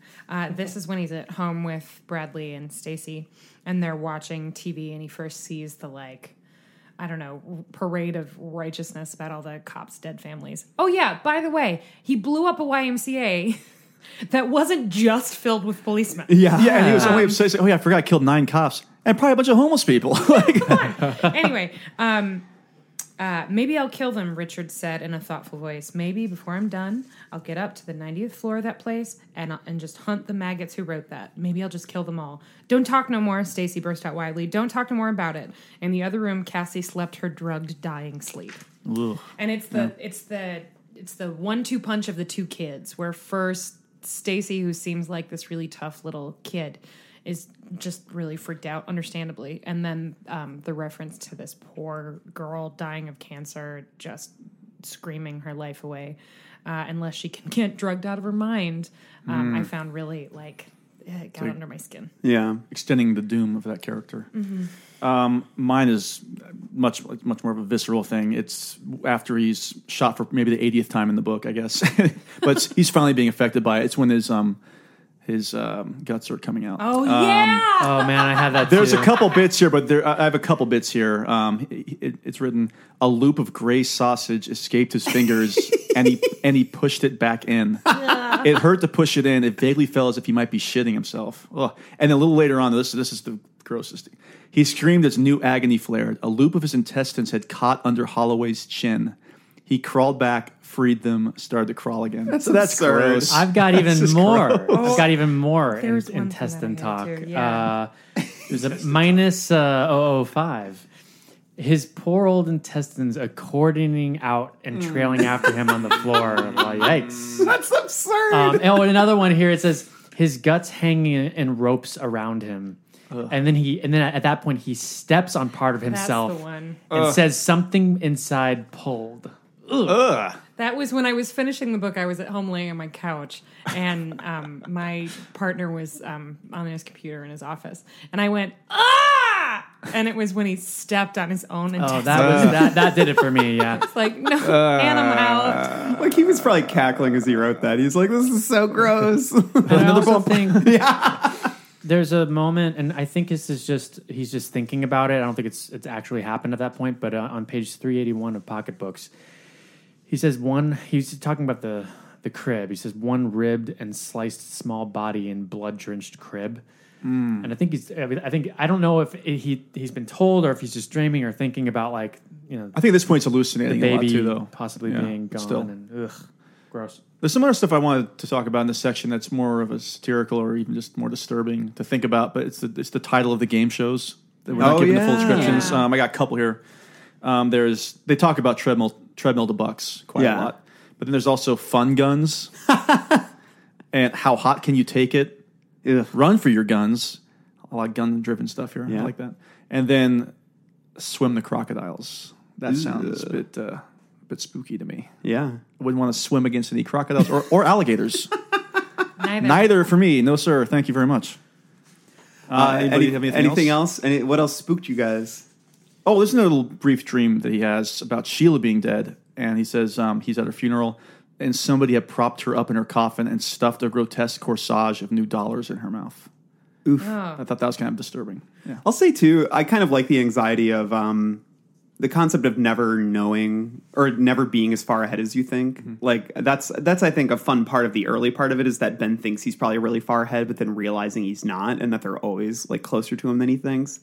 That's just sort of a cool general sense of anxiety that I like that was pervading the book really early on. But, yeah. And then also, the use of racial slurs was pretty terrifying. Like casual racial slurs. Anything else that's freaking you guys out? I kind of like the image when, where is it? When Killian looks out. Oh, this is hilarious. Yeah. This is hilarious. The twinkling vista of the city from South City to Crescent was gone. The entire window was filled with an oncoming Lockheed TriStar jet. Its running lights blinked on and off, and for just a moment, an insane moment of total surprise and horror and disbelief, he could see Richard staring out at him, his face smeared with blood, his black eyes burning like the eyes of a demon. Richards was grinning and giving him the finger. Jesus was all Killian had time to get out. You know what's funny about that is that reminded me of not of The Running Man with Arnold Schwarzenegger, but of True Lies with Arnold Schwarzenegger when he's flying that jet up and the terrorist sees him and he kind of smiles at him. Was that weird? Yeah. That's weird. Another really scary thing to me, though, was just the whole idea of what is going on in the rest of the world at this point. And like he talks a little bit about it. It says there's a limited legalized murder and germ warfare in Egypt and South America, and the notorious have one kill one Nevada abortion law. And I just thought, God. There's a couple other things. He talks about cannibal riots in India. France is under martial law. Right. He teases things here and there. I also like how there's a Nixon Memorial Park. Yeah. Just to hammer down the point of what's going on now. Yeah. But that was it for me. Are those cemetery gates closing? Yeah, I think visiting hours are over. The frost is off the grass. The sun is rising. The sun is rising. And that leads us to a little section we like to call Word Processor of the Gods. And we're going to make a new rule.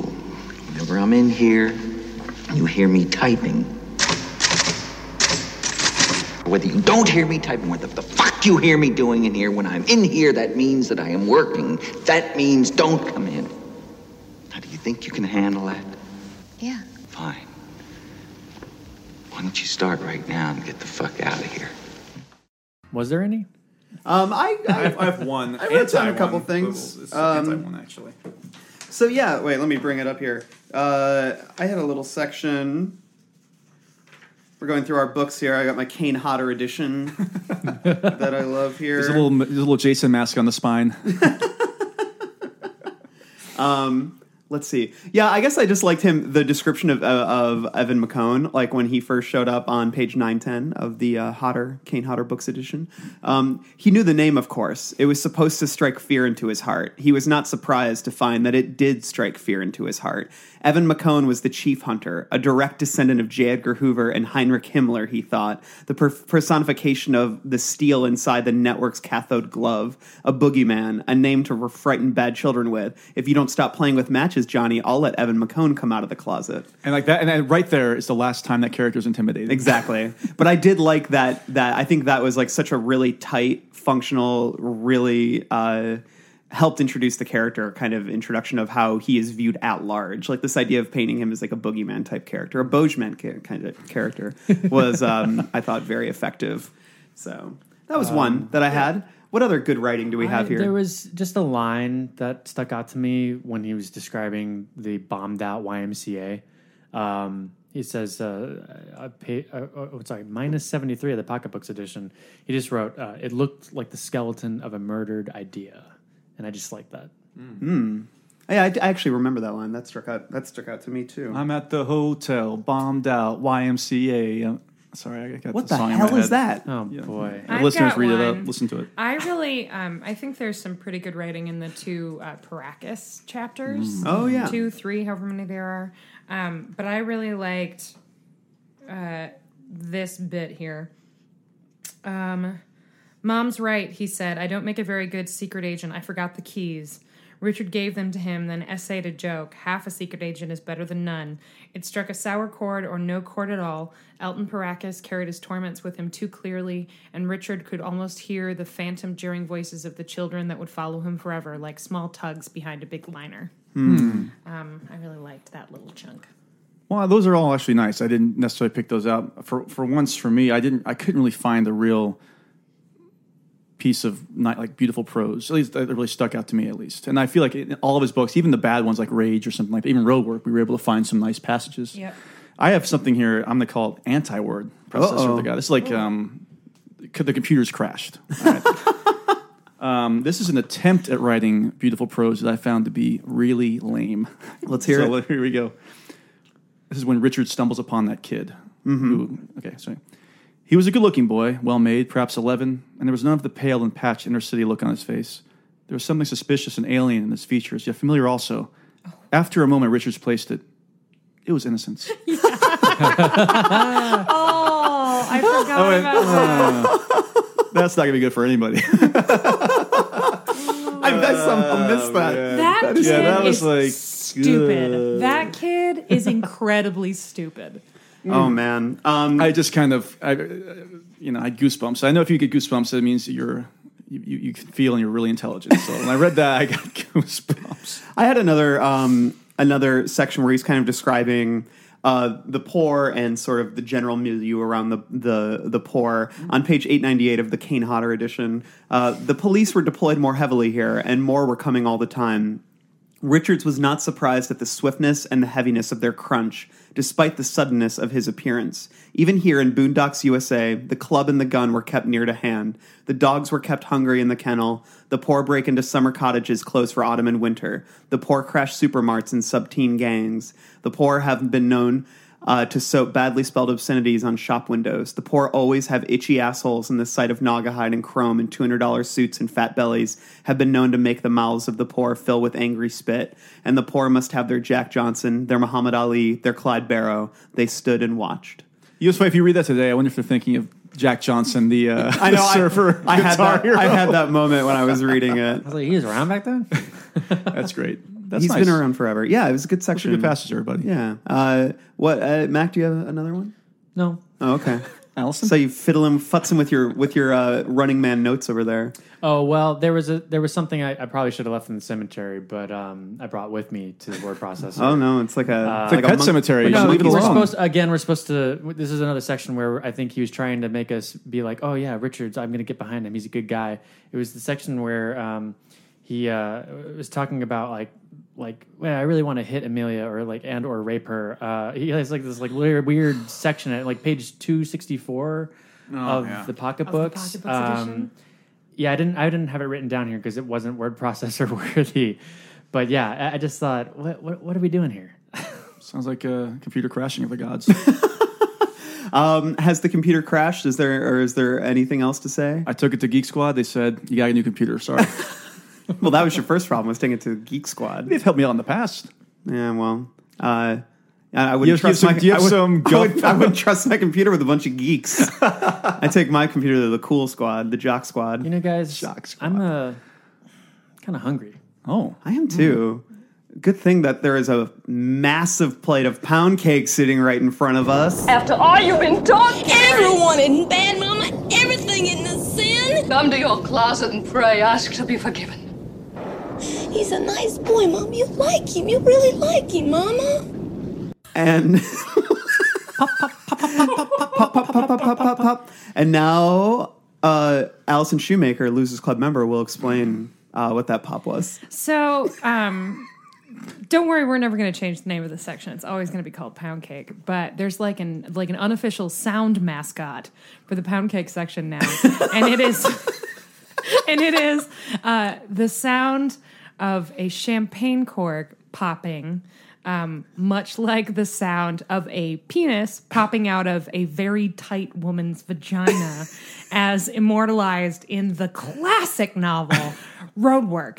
Now, we don't actually get... There is a champagne cork reference in this book. But it is not P&V related. It's obviously the same universe. Yeah, it's like, so King must have been he must have been having a lot of sex with some very tight vag. He had champagne corks on the brain. So I happened today to bring this bottle of pre-made Bellinis, which sounds gross, but it's actually really delicious, and realized that we could actually make that sound in this section.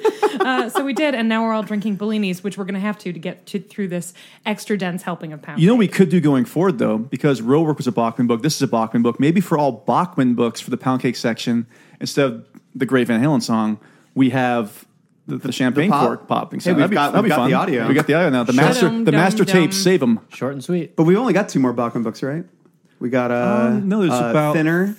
I think there's 3 more. Is Blaze one? Yeah. Oh, okay. So Blaze being Blaze. Just Blaze being Is there Blaze. not a short story collection? Nope. No, there's a Thinner, Regulators, Thinner, and I'm Blaze. stoked for Regulators. Yeah. Although I haven't read that book in 20 some years, and I can remember pound cake in it. Good Lord. So here's some pound cake though.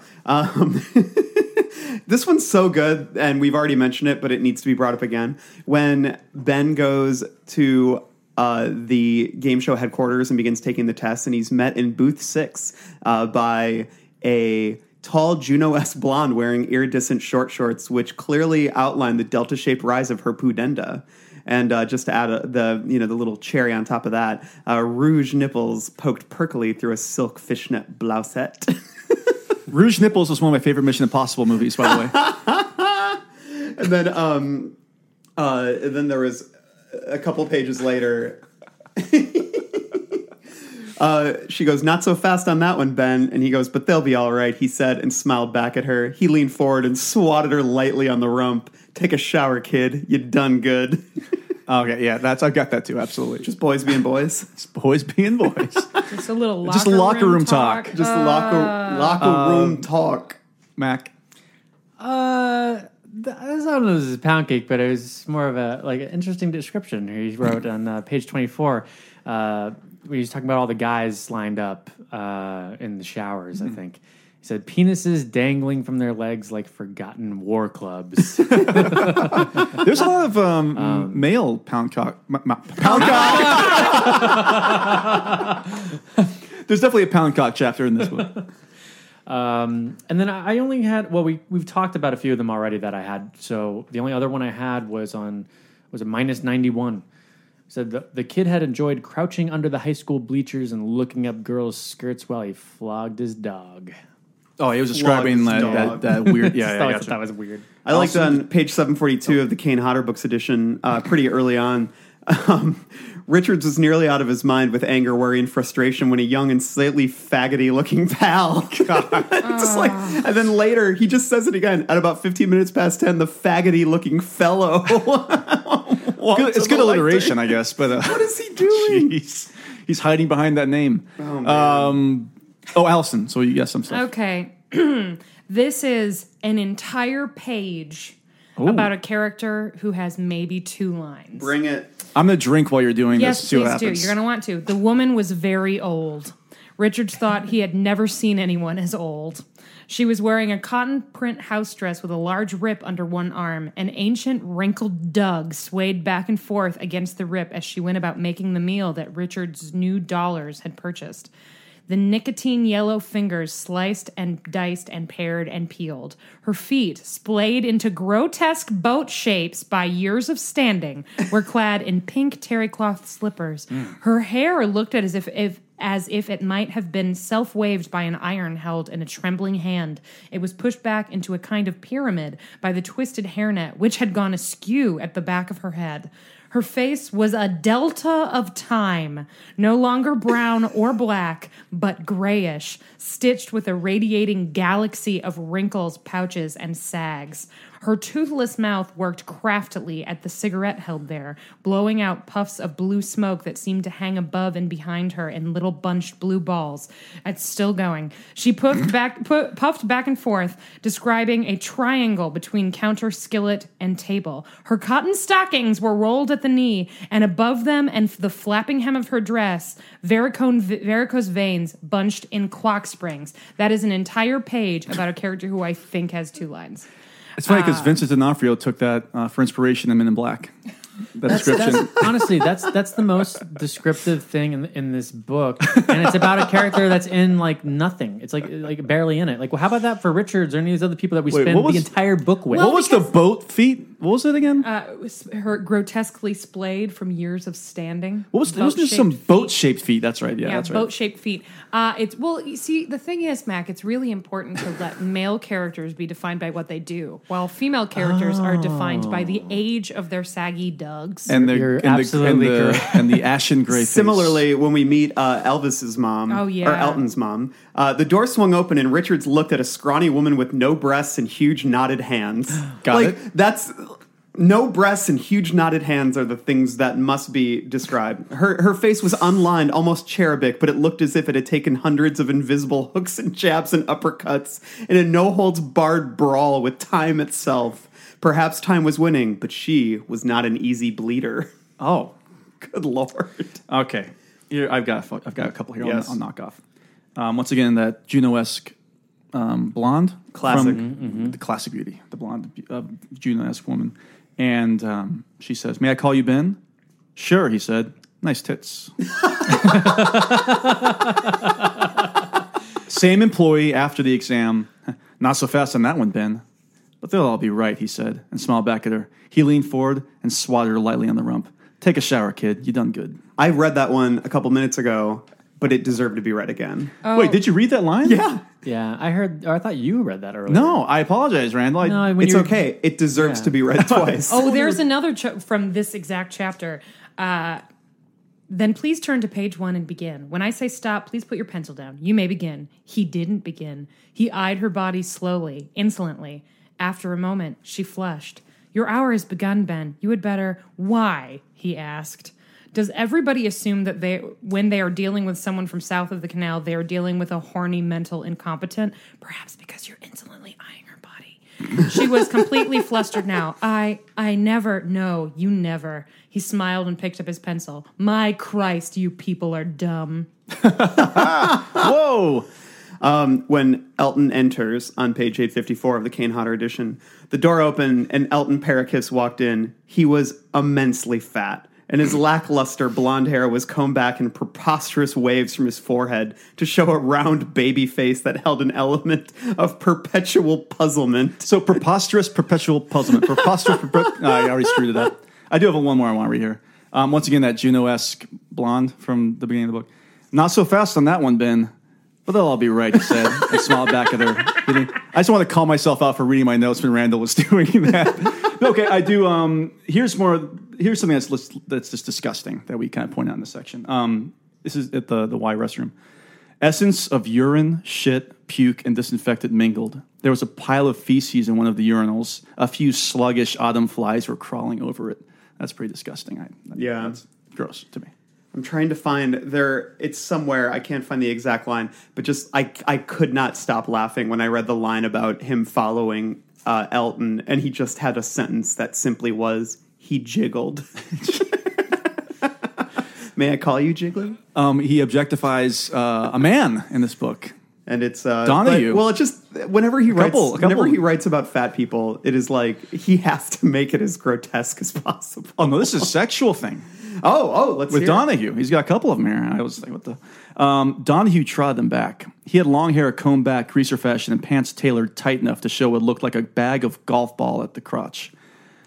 I copied that wrong. Golf balls, plural, at the crotch. The maps were encased in limp plastic. Richards didn't know what Donahue's balls were encased in. Hey-oh. Here's one. "She had never really been a handsome woman, and in the years since her husband had not worked, she had grown scrawny, but in this moment she looked beautiful, imperious." Imperious. Fuck you, bro. Donahue turned away on that short word. His neck was bunched. His buttocks and his tight blue uniform were as pretty as a girl's. It reminds me of Bill Paxton in True Lies. Yeah. I'm stuffed to the gills. Is there any other pound cake that we want to feast on? God, I mean, there's loads, but at some point we have to stop eating, or our intestines are going to come out of our bodies, and then we're going to step on them. Or they get caught in somebody's chin. I've been stepping on mine for a while. And then you feel a tug inside. Oh. God, that makes like you're shitting yourself. It really, I mean, it's a very upsetting phrase. Yes. Every time you say it, I'm like, oh. God. Gray sausage. Gray sausage. I remember that. I've heard of gray matter, but gray I sausage. will say that I think that the first time I guess I always, when I was young, I always envisioned intestines as being red. So I remember it being very struck by the idea that they were gray. Yeah. and that we enjoy sausage from other beasts on this earth, but total sausage fest in that plane. Oh, God. Actually, it really was at a certain point. Once Amelia was blown out of the plane, it was just a sausage fest. Yeah, speaking of Superman, can we talk about how the door comes off the plane, she gets ripped out, and he's like, well, it's windy in here, but I'm fine. And my guts are falling out. But my intestines are waving behind me like a I'm surprised flag, his intestines didn't go flying out the door. Yeah, that's a very good point. Why did that happen? And then he felt a tug. And he felt inside. a pull from inside. I felt like he was shitting himself. Any other pound cake people? He wasn't shitting himself. That was just a Pulitzer. Oh God, that was so funny. Lord, speaking of shitting, Lord knows I'm gonna have to take a huge one after eating all this pound cake, and then I think that signals that it's time for a little bit of dessert in the form of King's Dominion. There's another world out there. I know there is.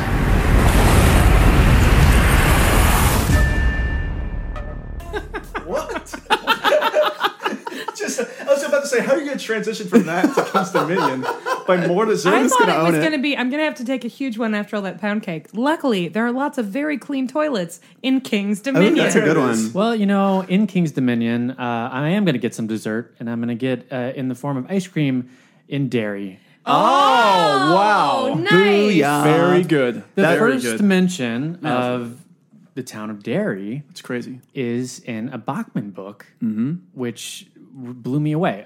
He said it's page 253. Oh, this is the first. This is the first mention of Derry. It says, "Geez, that's over 100 miles from here in Derry," and it's spelled the correct way and everything. That's where they take off from, right? Yeah, and that's where they take off from. Yeah, I wonder if he just threw this out there, even remembered that he mentioned this in this book when he got to it. But we like to think he did, and definitely on purpose. So I also have a couple of Room 237s. Yes, I love Room 237. These are, of course, for people who have listened to a lot. These are the stretches. These are, of course, they're absolutely wrong. These are for the people that are so reading and very in tune. These are for the red-pilled listeners among us. Oh God! So there were only two, but they were related. And it was page 21 of Pocketbooks. He wrote, "It was full dark outside now." Oh. And there were no stars? Page That's 33 to 8, sealing the deal. He wrote, "Outside, it was almost full dark." 2 full dark mentions. Has to be. This was laying the groundwork for full dark, no stars. He may have been on a coke binge, but he said, you know what, 29 years later, I'm going to write a series of novellas in the collection. Also, full dark, no stars. They were talking earlier on, they said, radiation, your children will be monsters. And the fear of genetic mutation, much like that of the muties in the Dark Tower. Room 237, definitely. I'm checking into Room 237 after this. Boy. So yeah, I also like the Pennywise appearance in this. Oh no. Pennywise popped up at the airport, had his balloons. Because of the dairy thing? Yeah, I'm totally making that up. But I kept joking. He waved on as he flew away. I just kept thinking about how would Pennywise like I would just love the concept of if King went back and did a revision of this and just added Pennywise. Well, you know what he would call Richards? What? A Benny boy. Oh boy! Keep drinking, everybody. I've got a couple. Oh, you got King's Dominion? I got a couple. Nice. This is definitely in the Room 237 category. Good. Oh. After one of his videotapes get altered, we read the following. Maybe I'll kill them, Richard said in a thoughtful voice. Maybe before I'm done, I'll get up to the 19th floor of that place. So the offices were on the 19th floor. We're killing I thought those. it was 90th. That's what I thought too, but I've got 19th here. Maybe I read it wrong. Check. Or maybe this is room 237 and it really was 19 now. Maybe I just screwed that up. Miss Baraka says, I'm 65, but I was only a fresh young girl of 19 when it began to happen. Probably talking about going to physical hell, apparently. And the next book after this is The Gunslinger. That is true.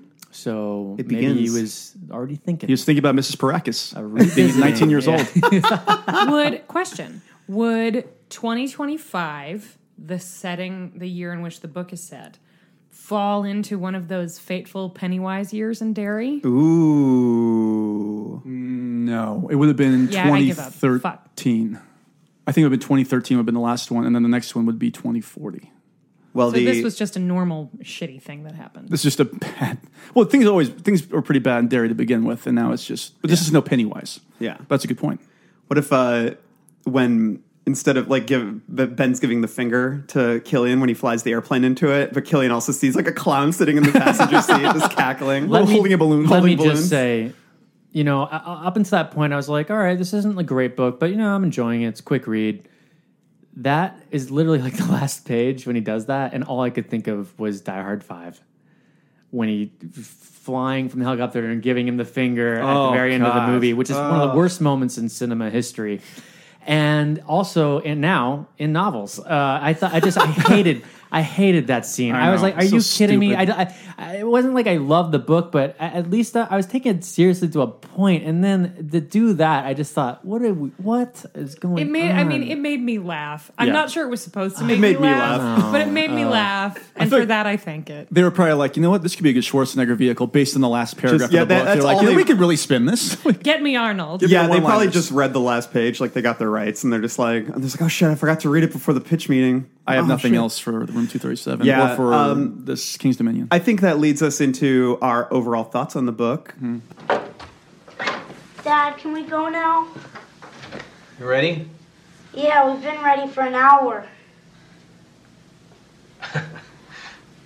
Okay, I'll be right there. You said that a half hour ago. Yeah, my dad's weird. He gets like that when he's writing. Let's go through and give our overall thoughts. I'll start. I'm going to say that The Running Man is not a thoroughly enjoyable read, though it is a fairly quick one. I find it a very tedious read. I don't enjoy the characters. I find the world very dour, very unpleasant, very sterile. It has moments of inspiration. I think that King is having a ball with in terms of cranking up people's disgust in terms of the body horror on display here. But he also does a nice job with some of the action sequences. I think the car chase with Elton is a bit haphazard, but I will say that the pipe scene was very, very effective, and I was really into that. And, there's a nice pace to the book, but overall, it's really hard to get behind the character. It's really hard to invest in the character's goals, and a lot of the things that I found most fascinating about the world could not be explored through Ben's eyes, such as, what's it like to be one of the hunters? What's it like to watch these shows? What does the general, outline of the TV show look like, since we're only getting a couple minutes of Ben in each one? There were so many perspectives I found interesting from the supporting characters that we don't really get to see. We're really trapped in the head of a very unpleasant man throughout the course of this book. And I think that was, and I wasn't expecting that when I first read it, because I was expecting an Arnold Schwarzenegger type, who to me is the opposite of unpleasant. But like a Richard Dawson type. Yeah. So so on that note, I am going to give The Running Man 1.5 bright red Pennywise clown noses. Ooh. That is surprising. Your review is not as brutal as that the nose rating there. I was taken aback. That was more surprising than most of what happened in the book, actually. a genuine twist. What can I say? I'm a harsh critic, as they say.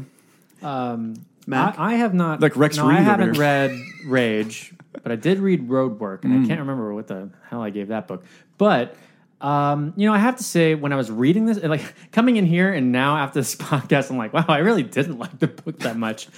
But up until today, I remember actually enjoying the book. I think it obviously has a lot of problems. But to me, it was just like, okay, this is King's stab at a Philip K. Dick novel, and in that kind of future, in that kind of weird dystopian reality. And I think at the end of the day, I would give it 2.5 bright red Pennywise clown noses. And stick with that. And stick with that. What? That's your. Because I'm debating on. We'll see how I feel at the end of the podcast, but I think that's where I'm at. 2.5, hard and fast. 2.5, hard and fast. Allison? Thanks, boys. Overall, I mean, I read it. I was occasionally engaged in it. But I think there are a couple big problems. One is that it's because he wrote it so fast, and maybe it really didn't get an edit. But it feels like all of King's worst impulses in one place in a condensed little package, with some neat set pieces tucked in there to make it palatable. I think that he is a great American writer who hadn't yet figured out that you can't write a dystopia just by making up some new words and saying it's in the future. There are ideas here that are interesting, but they're not explored in any kind of depth. There are characters that are interesting that are not explored in any kind of depth, and there are a lot of things that are just eye-roll inducing, to say nothing of the occasional rage stroke. So it's better than Rage. I think I probably liked it better than Roadwork, but that would be a close one. So I think I'm going to go with 2 bright red Pennywise clown noses. Booyah. Yeah. I was thinking about the 1.5 with you, Randall, but I think I'm going to go with 2 because it's not Rage. That'll work. Yeah, I think I like this more than Roadwork and Rage. But again, it's just saying, hey, World War I wasn't as bad as World War II. It was still an awful thing. You know what I mean? It was still an awful event. Listeners, I just spat Fellini all over myself. I'm sorry. I should have prepped everybody for that a little bit. But again, it's Allison, what you said about the unexplored territory is absolutely correct. There's so much going on around Ben Richards that I was much more interested in, not just the society itself, but just even the minor characters. I was much more interested in those characters. I have problems with 40-chapter climaxes.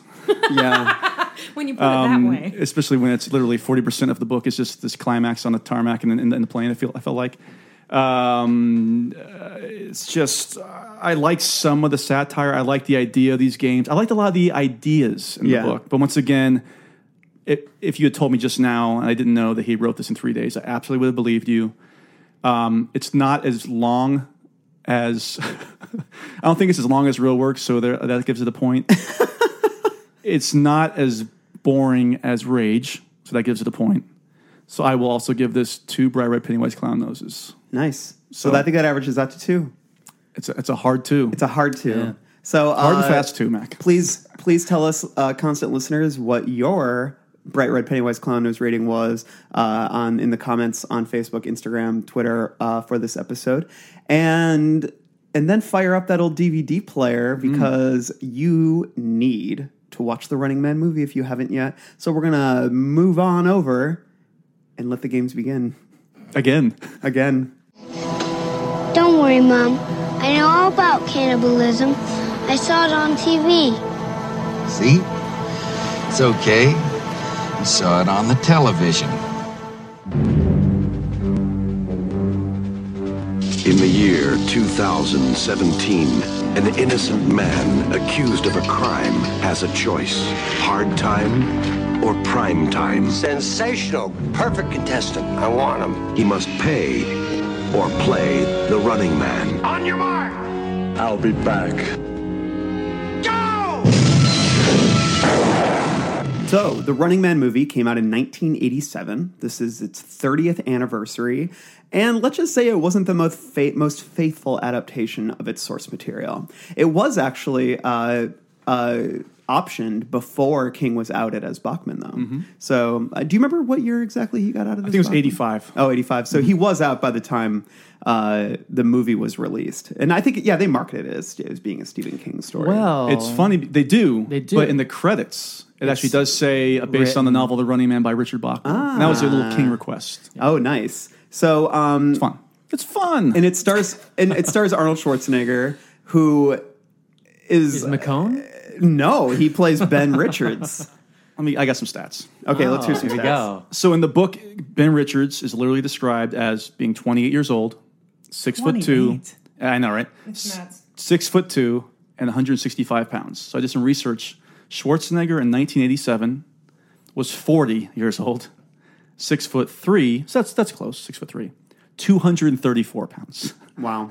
And that's all muscle, by the way. Yeah, he's a big boy. So not quite the book description. He also worked as the military for There you the go. Freebie, He works. So what's very interesting that this begins every single time we were like, it would be more interesting if they did a lot of that stuff that we proposed in the movie. Yes. I don't think it necessarily worked. I mean, like it made it for more an interesting movie, but It made it for more I still didn't entertaining think the movie experience, was, like, I'll say. Yeah. great. So But it's like he's in the military and then he gets framed by the government for killing like 60 people in this massacre. So he's hated by the general public. He's arrested and then but then he escapes, right? He's like on the run and he kidnaps Maria Conchita Alonso, one of the great babes of the 80s. I got some news on Maria Conchita Alonso. Oh, bring it. The actress stayed at a hotel I used to work at in Orlando, Florida. Oh yeah. I wasn't working those days, but she was awful to my Really? coworkers. No Awful. way. She's also, I was not surprised to learn this, a frequent guest on Hannity. But anyway, we'll move on from that. We don't like to talk too much about politics. Maria. Yeah, not a very nice person. Well- I liked her in Predator 2 as well. She's also in McBain, starring Christopher Walken, which Oh, wow. is the movie that introduced me to bad movies. Excellent. As a stand, I mean, her name's not Amelia in this, is it? No, it's But as a stand-in, Amber. yeah, Amber. But She's Amber. as a stand-in for that character, again, I like the fact in the movie that we got to spend some more time with her, and she sees that. Oh, that's not how that happened. He didn't kill those people at the airport, and you see her kind of come around to believing Richards, and then ultimately trying to help him, and then being forced into the game herself. And she kills one of the gladiators. Right. Woman power, right, Allison? Oh man! Oh god! Yes. So I like. Allison's so again, it was illegally like downloading the movie right now. we wished we had more time with Amelia and they fleshed that character out more, and I feel like they did that in this. Changed the name. Yeah, I quite like her in this movie. Yeah, Yeah, she's good. she's fun. Like they try to escape to Hawaii. She ends up turning on him. Well, doesn't turn on him, but she like outs him as being Ben Richards. He gets arrested. What Mac? He's absolutely, I mentioned his I said wardrobe. it's great that she has to out him when he clearly looks like I know. Ben Richards with a Hawaiian shirt on and some like sunglasses. sunglasses, a fedora, and and it's a super giant flashy Hawaiian too. shirt. It's like he's not even disguised. Right. And so he gets taken in, and then he's working with like this resistance group that Yaphet Kotto and a code breaker, the master of codes. They work together, and then This can't be real. No, this is absolutely real. Yeah. it absolutely. Well, they don't call him master of codes. That's a name we gave him, but he is a master of codes. And Yaphet Kotto from Alien, from Yes. Live and Let Die. I would never Yeah. think that he Yeah. was like the guy from Alien. He is such a non-presence in this movie. I know, it's crazy. Like he doesn't It's do weird. anything. But He's the isn't- main villain in the James Bond movie. I know. You Isn't he into aliens now? He says he was abducted by aliens. Abducted by aliens. Yeah. So interesting. He's getting older. Yeah, but so basically they all get thrown into, and like the Running Man is a game show, but it's like a sillier game show. It's still about throwing a guy into a situation and people hunting him down and killing him, but it's all done in an arena, and he's basically going up against professional wrestlers who also kill you. Yeah. Guys named Buzzsaw, guys named was it Firewall? Firestorm, I think, and I've got them names here. I apologize. It's Fireball. You're right. Fireball, played by Jim Brown. Sub-Zero. Sub-Zero, which is he's a hockey playing killer. He's a hockey playing killer. Oh my god. And Dynamo. Dynamo, who's an opera singer who can throw electric bolts for some reason. Yes, but so he has to square. The three of them have to square off against all these. They're called hunter or what are they called? They're called stalkers. Stalkers. And what I love is the audience gets to choose which stalker like goes after them first. Yeah. And so Richard Dawson plays Killian in this movie. And Richard Dawson was an actor, but he was more famous as a game show He's host. a composite character of the Bobby Thompson host and Dan Killian from the book. He's Damien Killian in the movie. Yes. Yeah. And so we see him outworking the crowd. So it's such inspired casting because he has that schmaltzy factor with the audience, which he really plays up and really uses. And as he's engaging with the people, and I like that the people too are all just super normal looking. Yeah. Like they just look like the normal people that you would see at a game show, but they're literally rooting for these people to kill these men. Yeah. And so they all think that, these are war criminals. Like these are guys who have committed great atrocities. So we should root for their deaths. But there's a lot of fake news. Like they even have a line. Right. I think Arnold has a line where he says, hold on, I wrote it down. He says, truth hasn't been popular lately. So this movie like presaged fake news so well. Like they literally manipulate footage, they create stories whole cloth, and basically try to sell the concept of what they want people to believe is the truth, and that like this game show world, like Killian is directly connected to the president of the United States. That is like stated in this, so the government is directly involved in this game show world. So, which is kind of like the book. Yeah, it is. Yeah, That's somewhat faithful to the book. Yeah, but I love the lighter, campier tone of the movie. Definitely. Because it ups the absurdity levels of it, which I think suit the material and expand on the material, and it never takes itself too seriously, which I really love. No. Although apparently Arnold wasn't very happy about that. This movie went through 4 directors. The first 2, I think it just fell out. The third one, they actually shot for 8 days, and he doubled the budget of the movie in 8 days. Like I think George P. Cosmatos was one of the directors that got fired. I wonder if that was the one that went over budget. It might have been, yeah. Because he was also let go from Tombstone. He had some problems with Rambo First Blood Part 2. There you go. This guy can't finish a movie. I just love you going into Seinfeld for a minute there. But yeah, so then, who was it? Paul Michael Glaser is the director? Yeah, Paul Michael Glaser, who was Starsky in Starsky and Hutch. I didn't know that. Yeah, and as we know who Hutch was... Owen Wilson? Ben Mears. Ben Mears. Oh, no shit. David Soul from the Salem's Lot miniseries. Can you name the 4 other movies that Paul Michael Glaser has directed? You know of at least 3 of them. The Big Bounce remake. No. Give it to us. You're close. No, I'm kidding. Band of the Hand, which is this 80s kind of action movie. Schindler's List. No. Close. The Cutting Edge. With Moira Kelly. Moira Kelly and D.B. Sweeney. Moira Kelly. Love D.B. The Air Up There. Oh my God, that movie with Kevin Bacon. Oh my God, I hated that movie. And the last movie he directed, and it makes sense, Kazam. Oh wow! And that was it. We're celebrating, I think, the 23rd anniversary of the last Paul Michael Glaser movie. Well, Kazam's coming back, right? Let's move on. But Arnold was not happy with Paul Michael Glaser taking over, because TV was not respected back then, and he was a TV guy at that point. So Arnold said that he shot it like a TV show, and thus took away some of the bigger themes, like the grander themes. Which is ridiculous when you listen to the dialogue in this movie. Like, what was he? Arnold works better that way. Like, and Arnold was, and it's like, I think Arnold maybe thought he was making his, I think it might have been a Groundhog Day situation where, although I do, like, Bill Murray wanted it to be more philosophical and Harold Ramis wanted to play up the comedy. I think there was a similar maybe argument here that Arnold thought maybe he wanted to play up some of the deeper social themes here, but how is that going to happen when literally, like, your character cannot kill someone without delivering a one-liner? And some of those one-liners were amazing. I've got a list. I feel like if you want to do this now, we'll go through them. Give it like a couple minutes. Yeah, I feel like it was better because this guy did TV, because the whole thing is about a television show. Yeah, I agree. So I felt like it really felt like it was a realistic show. The way they were shooting it, and I don't know. I think that it was probably better that they did that.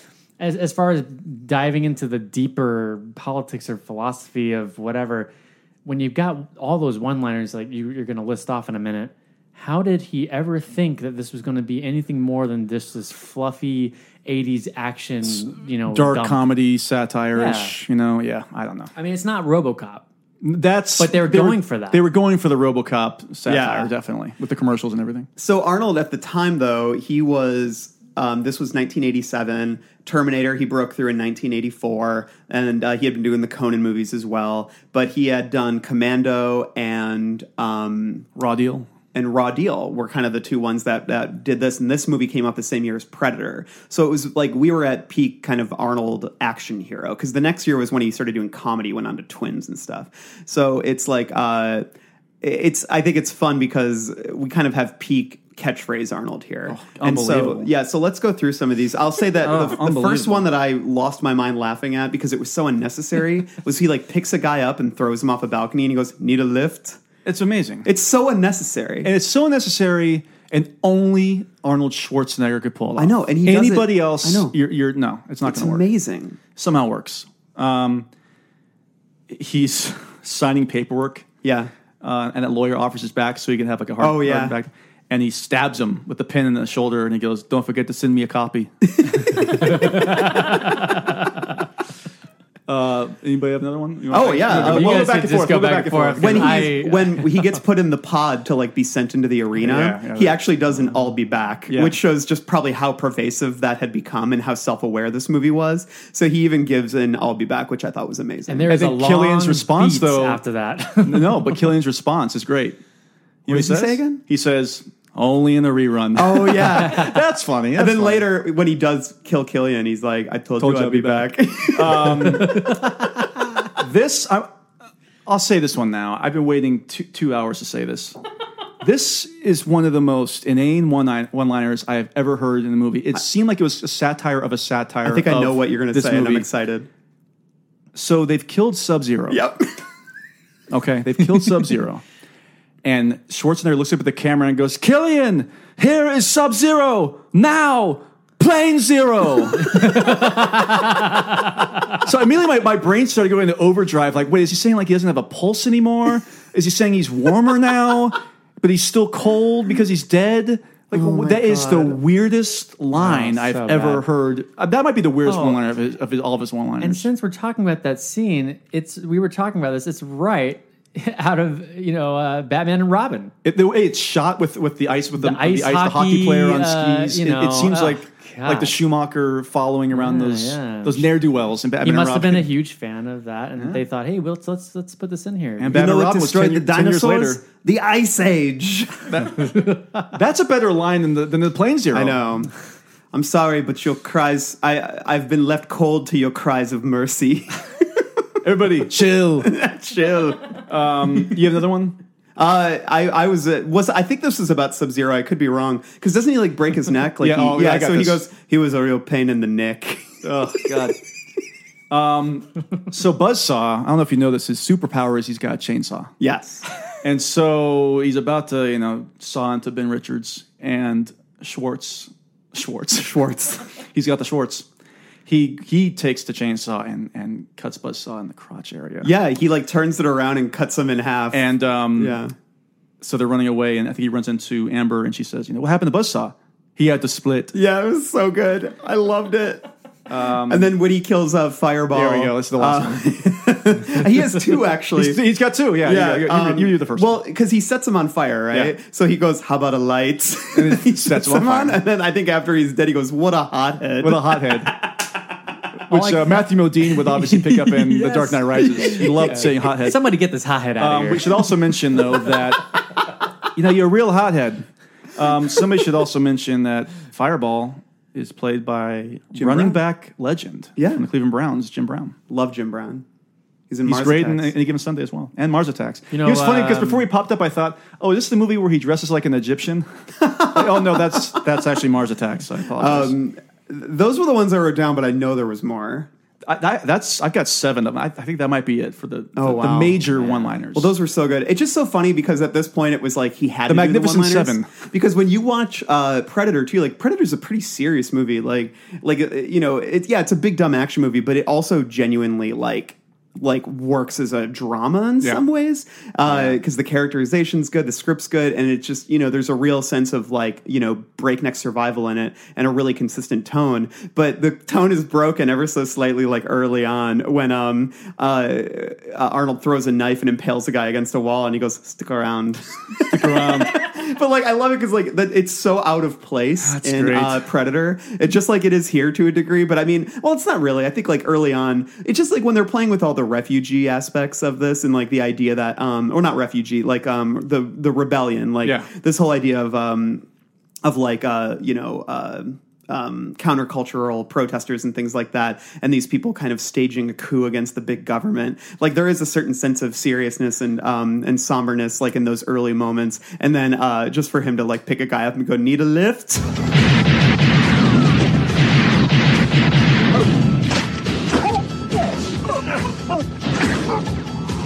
Give you a lift? That's and you know what I also love about that when he breaks out after that sequence is I have it here. He's wearing the same fake beard that Gene wears in Wet Hot American Summer. Oh, nice! That weird like patch beard, you know. He's also wearing a like a Gold's Gym T-shirt. Oh, I saw that with suspenders. And he's smoking. Oh, I've got a couple major differences. So obviously, this movie is not very faithful to the book, but honestly, in ways that makes it work. In a good way, yeah. I've got some big ones here. Arnie is just casually smoking cigars in this movie. Oh, yeah. Like it's nothing. And I think in the book, they point out that Ben Richards is enjoying. He's just having his second cigarette in years. Well, that's good, and that's also because of the whole air pollution thing. They totally just like all the air pollution thing's gone. It's gone. They're So just it makes no sense in this film. Like they're trying to take over the satellite feed so they can like get the truth out there about what. Like it's not like the air. Like, it's not like the whole air. Well, no, pollution the truth about stuff, for instance, like how or they're just that the skewing- Running Man's a joke. No, Like- about the whole society and that how these people are necessarily bad. And they're hiding everything that's really going on. Right. Like they kill, like the fact that. But they don't know that those people. They don't know until way later that those people were killed. That's my confusion. They don't know that the winners of the last season's Running Man I'm were killed. talking about like in the very beginning when those people are innocently killed by the government, not by some rogue Ben Richards. Oh, that type of stuff has been going on. They've got yeah. But I got that. No wife and child for Richards in the movie. No, and he's forced to play the game in the book. In the movie. In the book, he volunteers and does it for his family. The game lasts 3 hours in an underground arena. Yeah.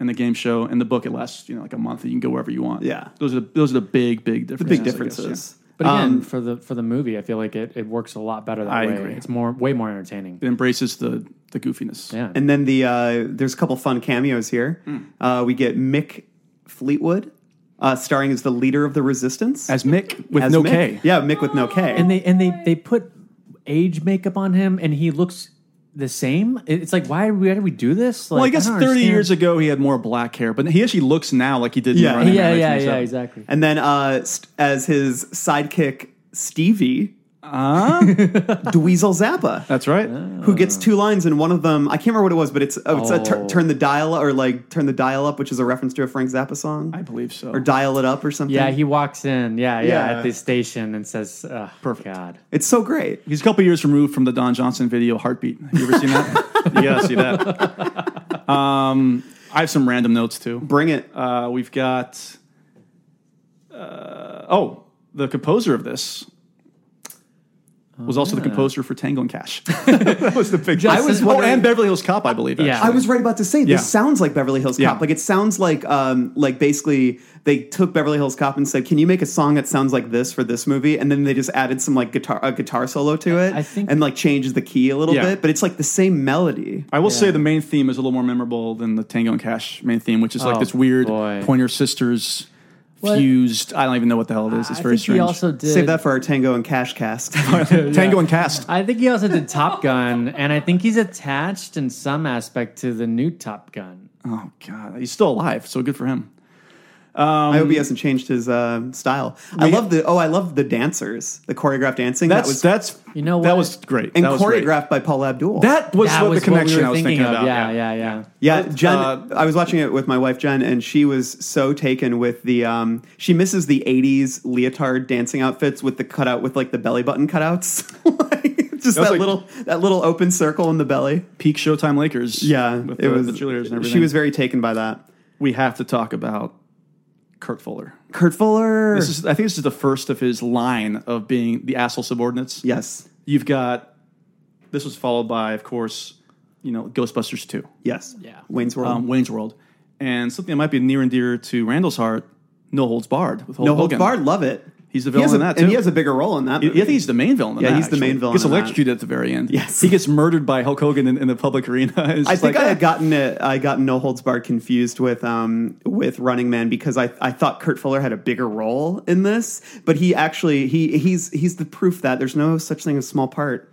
Only small actors. That's right. And he is no small actor. Kurt Fuller is not a small actor. He's a very big actor. Thrilled to see him. I know, he's amazing. And I think Richard Dawson is so good in this movie because he's able to really tap into the sliminess of the slimy aspect of being a game show host. Like, he was really hamming it up. But then, like, Kurt Fuller, like, they all look like TV executives, which I kind of love, like his like cronies. But then he also had that big security guard guy who I think plays LaForge in Mallrats. We were talking about that. I think it is him. Mallrats. You know what's really interesting about this movie is that Arnold Schwarzenegger in the beginning is so righteous, and he's like, I'm not going to shoot unarmed civilians and all this stuff. But then most of the movie, he's just a jerk out for himself. He doesn't care about the revolution. He doesn't care about outing the company that totally framed him or any of that stuff until way late in the game. Oh, so that's why right. do they do that? Well, he breaks out because his two friends are with the revolution. Right. He was not with the revolution the entire time. But they don't trust him, and he's like, you guys can do that. I'm going to go and blah, blah, blah. Yeah, he doesn't care about it. He just wants to get the hell out of Dodge. Yeah. But then later on he cares, I guess, because his friends get killed especially, so he really cares at that point. And one of them is... This is one of the finest movies of the 1980s. I'm just saying, like... How dare you? I don't know what... And they named one of his friends Laughlin. Yeah. Oh, they do? Yeah, Yaphet Oh, just Kotto's like character. I know. He was just like... There's another similarity to the book. Yeah. It's very, very similar. Very, very similar. That was the launching point. We got Cotto as Lachlan. Here's another strange thing. So we have Jesse Ventura as the what was his name? Mr. America or something? Mr. America, the Gladiator or whatever. Captain Fantastic or something like that. It was a Captain America. Captain Cool. I don't know. He was amazing. But I thought it was really interesting how he like decides that he doesn't want to take part in it. Mm-hmm. So they like CG his image onto another stuntman or whatever, and they.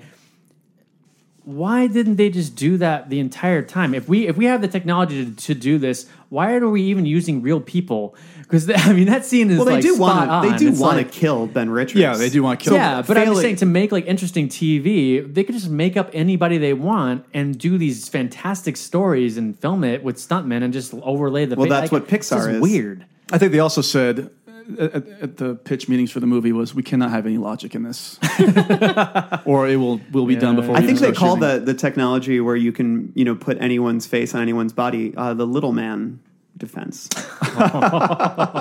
Do they? That's true. Maybe that's where that came from. R. Kelly was actually a big fan of the movie, not the book. Yeah, very true. He wasn't a fan of the book. Can we please talk about the John Parr song "Restless Heart"? Oh yeah. Wait, who? That plays during the closing credits. Oh yes, Jen was like losing it at that song. I couldn't believe it. Yeah, I said, "Is that the guy from St. Elmo's Fire?" It is the guy from St. Elmo's Fire. And I just love like the first line of the song is like, "The game is over." Yeah, I've got the lyrics. Yeah. Oh, great. I won't read all of them because there's like 5 verses. Yeah, just read the beginning. I'll read like the first verse and then the chorus. Okay. This is no game, standing in the dark. I swear I heard you calling my name, and now that things have changed. No pain, no gain. Something in your eyes just told me that this nightmare would end, and I found a friend. And it's Maria Conchita Alonso. And it's Amber. Because they kiss at the end. They do kiss. That was so gross. Shouting from the highest steeple, let it out to all the people. This is kind of like the telecast breaking. The revolution. It's like They Live. Playing on the loudest speaker, burning like the highest fever, you hit the right spot. Here's the chorus. No more lonely nights with a restless heart. Roll the dice. Make a brand new start. Read the words and you got shattered. You and me were old and battered. Just one way I'm going to lose this restless heart. Running away with you. It's like this song was written specifically for the Running Man. It's no question. You get a great idea. It's like St. Elmo's Fire was a huge hit. What's this Running Man property that's coming out? I remember now one more one-liner because Richard Dawson is like a soda spokesman. Mm-hmm. And the soda is, I think the theme is just like it hits the spot. Yeah. So then he shoots him through the billboard at the end, and there's all this fire. And he goes like, "You really hit the spot, Killian." Yeah. That's a good one. After you literally read it on the billboard. Yeah. Let me read it again. Let me do So, that. Allison, are you sold on this? Do you want to watch Running Man based on our discussion? I've been watching it on my phone the whole time. Are you serious? No. Oh. No, I mean, I like camp. Yeah. It's very. It sounds it is very campy. campy. It sounds like the kind of movie where maybe you just have a couple of drinks and sit back and talk through the whole thing. You have Yeah, a bottle you of can this talk what we're through it. drinking right now. The only By thing is yourself. you'll miss the one-liners, but otherwise you're okay. I'll put the closed captioning on. Yeah, you got to have the closed that'd be captioning on. that'd be great. I will say that I haven't watched this movie in a long time, and I remember thinking it was garbage when I watched it when I was young, which is saying a lot. But rewatching it with Justin the other day, I had a great time. Well, let's go around and give our. I had a good time watching. Well, I'll just read a little bit. I was finding some articles people wrote this year on the legacy of the Running Man movie. The legacy. And a lot of interviews. So this is just like, there was a BBC piece on the film's 30th anniversary in 2017. Oh, wait, no, this is from Wikipedia, but it was from the BBC. The Running Man was cited by a BBC journalist as having made accurate predictions about life in 2017, including an economic collapse and offering an enduring critique of American television culture. And then the BBC wrote this from it, which I thought was interesting. This whole idea of how we desire villains, like we want to see villains burn. And they were kind of relating it to like social media shaming and stuff like that, which I thought was interesting. So, so they wrote, the regular spasms of viral outrage that punctuate social media suggest we're not much better. From Harambe the gorilla to Cecil the lion, many people seem to love a story with a villain to direct righteous anger towards. They might not want to see the people behind these stories killed, but don't seem to mind if their lives are ruined in the process. Like the audience of The Running Man, many feel justified in venting their indignation, and they are having too much fun to stop it. Spooky. So yeah, That's from the BBC. BBC. Wow. And not BB-8. A little robot. All right. Nice. But no, there's been a lot of interviews lately with Stephen D'Souza, the writer, who is amazing, and who's been talking about it. And and I to his credit, they're not trying to act like they were trying to make anything. Him and Arnold both, like, because Arnold said in interviews too, he's like, even though he said he wanted the bigger themes to come out in other interviews, he was also just kind of like, hey, look, it's fantasy. It's fun, having a good time. Yeah, this is a world where there's no civil rights. Well, it's like you can way too deep. I know. And then, but Stephen D'Souza was basically like, he goes, I think it's really depressing that there are some parallels. I mean, mainly in just the idea that literally we have like a game show host as somebody running the country. And I think that's sort of the real thing that everybody's taken away. And also this idea of economic collapse, because, we have seen a great deal of that. But, and then also how reality TV has gotten more and more intense over the years. And there have been, like we're watching like Naked and Afraid now. I kind of love Naked and Afraid, but also that show is very staged, isn't it though? No, it's not staged. I actually read a big interview with the guy who runs it, and he was very detailed about how they do it. But the thing is, like, I think what differentiates a show like that is where I think nobody's watching that show to watch people like die, because they bring in people who are survivalists. Like, that's what they do. They know how to live with no means, and it's all about watching like the methods by which they survive. So I think it's because I remember I didn't watch it at first because I'm like, it sounds like we're just watching this wanting to see people like in pain and get sick and get attacked by bugs. But it's more so about the way it's framed and the way that they really celebrate what these people do. Is it's about how they the methods that they use to persevere beyond these things, because they're trained in this way. Like human nature against mother So nature. how do they frame The Running Man to be something that we would be interested in? Well, I'd be more than happy to watch somebody getting killed on television. I'm kidding. There was apparently a reality show overseas where it was a similar thing, like a guy was let loose and then hunters were like chasing him, but the goal wasn't to kill him, it was just to capture him. What if like the twist in the finale was, they're going to murder No, they will kill you. So no, that would be wild. But yeah, I mean, I think that luckily as much as I think our bloodlust manifest in terms of entertainment manifests in more, I don't know. I don't think we're at a point where we want to see people killed on television. No. Although there was, I'm not going to go there. I just want to see people slag on television. Hey-oh, that's why we watch RuPaul's Drag Race. So any other thoughts on The Running Man movie? Do you want to give it a rating?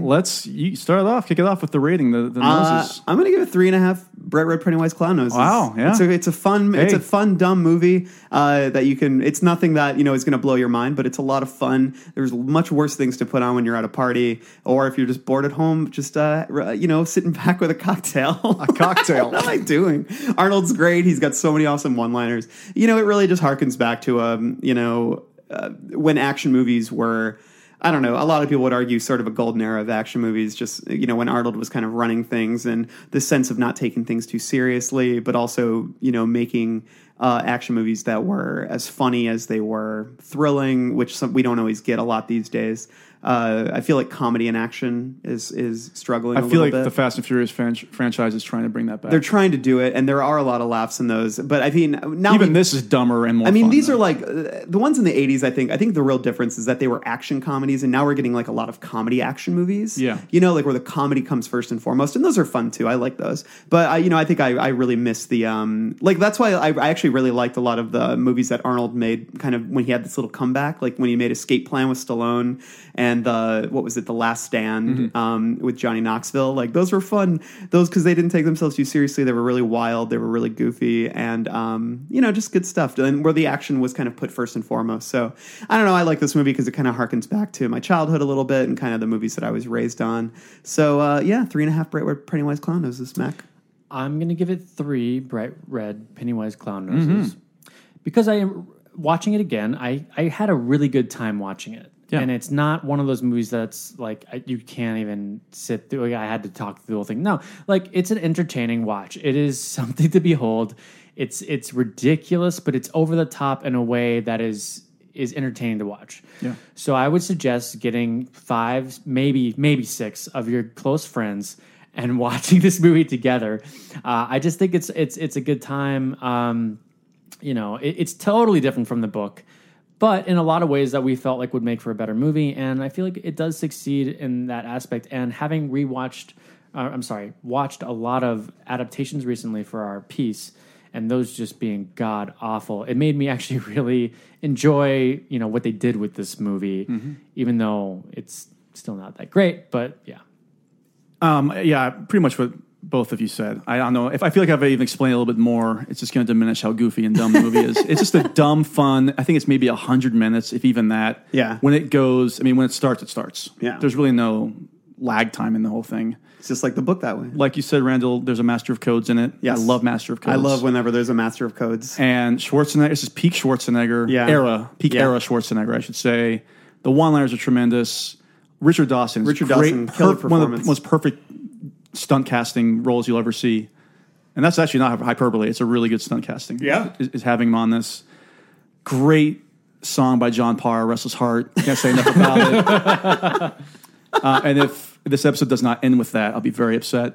Let me see here, actually. Oh, before I say anything else, I do give it a 3 out of 5.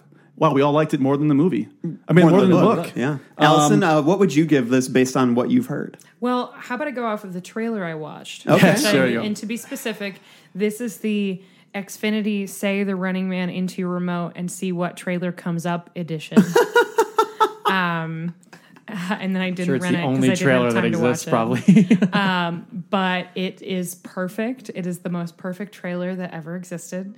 And I give it 5 Bright Red Pennywise Clown Noses. I think we need to write that on the board. Like a 3. It sounds like a 3, but it is. It's but the trailer is heaven itself. So that's amazing. It's like those trailers from hell on YouTube. You know what I'm talking about? Yeah. The I'll Be Back is in the trailer. Oh, so they were like, no, seriously, come on. I have to bring this up again because you haven't seen the movie and you're giving it 5. And recently, Randall gave a movie 5 stars.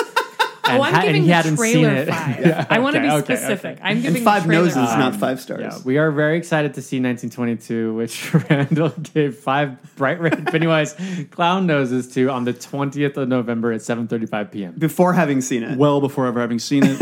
He's saying this is better than Shawshank. As good as Shawshank, The Shining, and Carrie.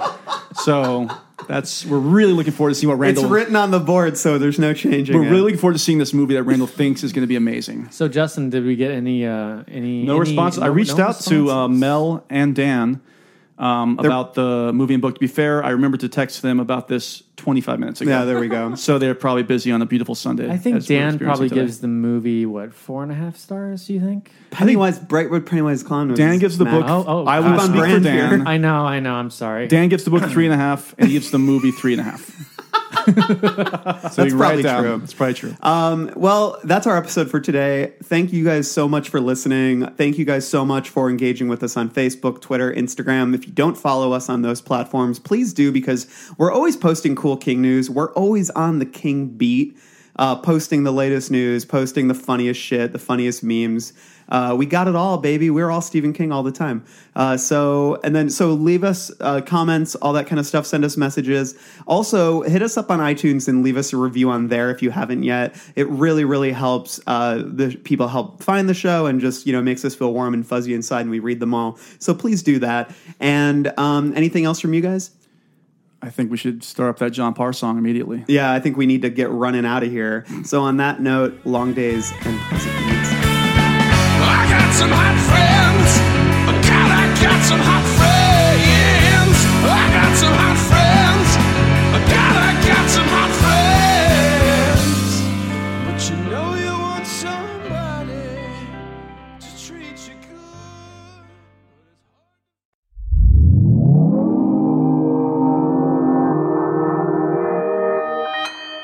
Consequence Podcast Network.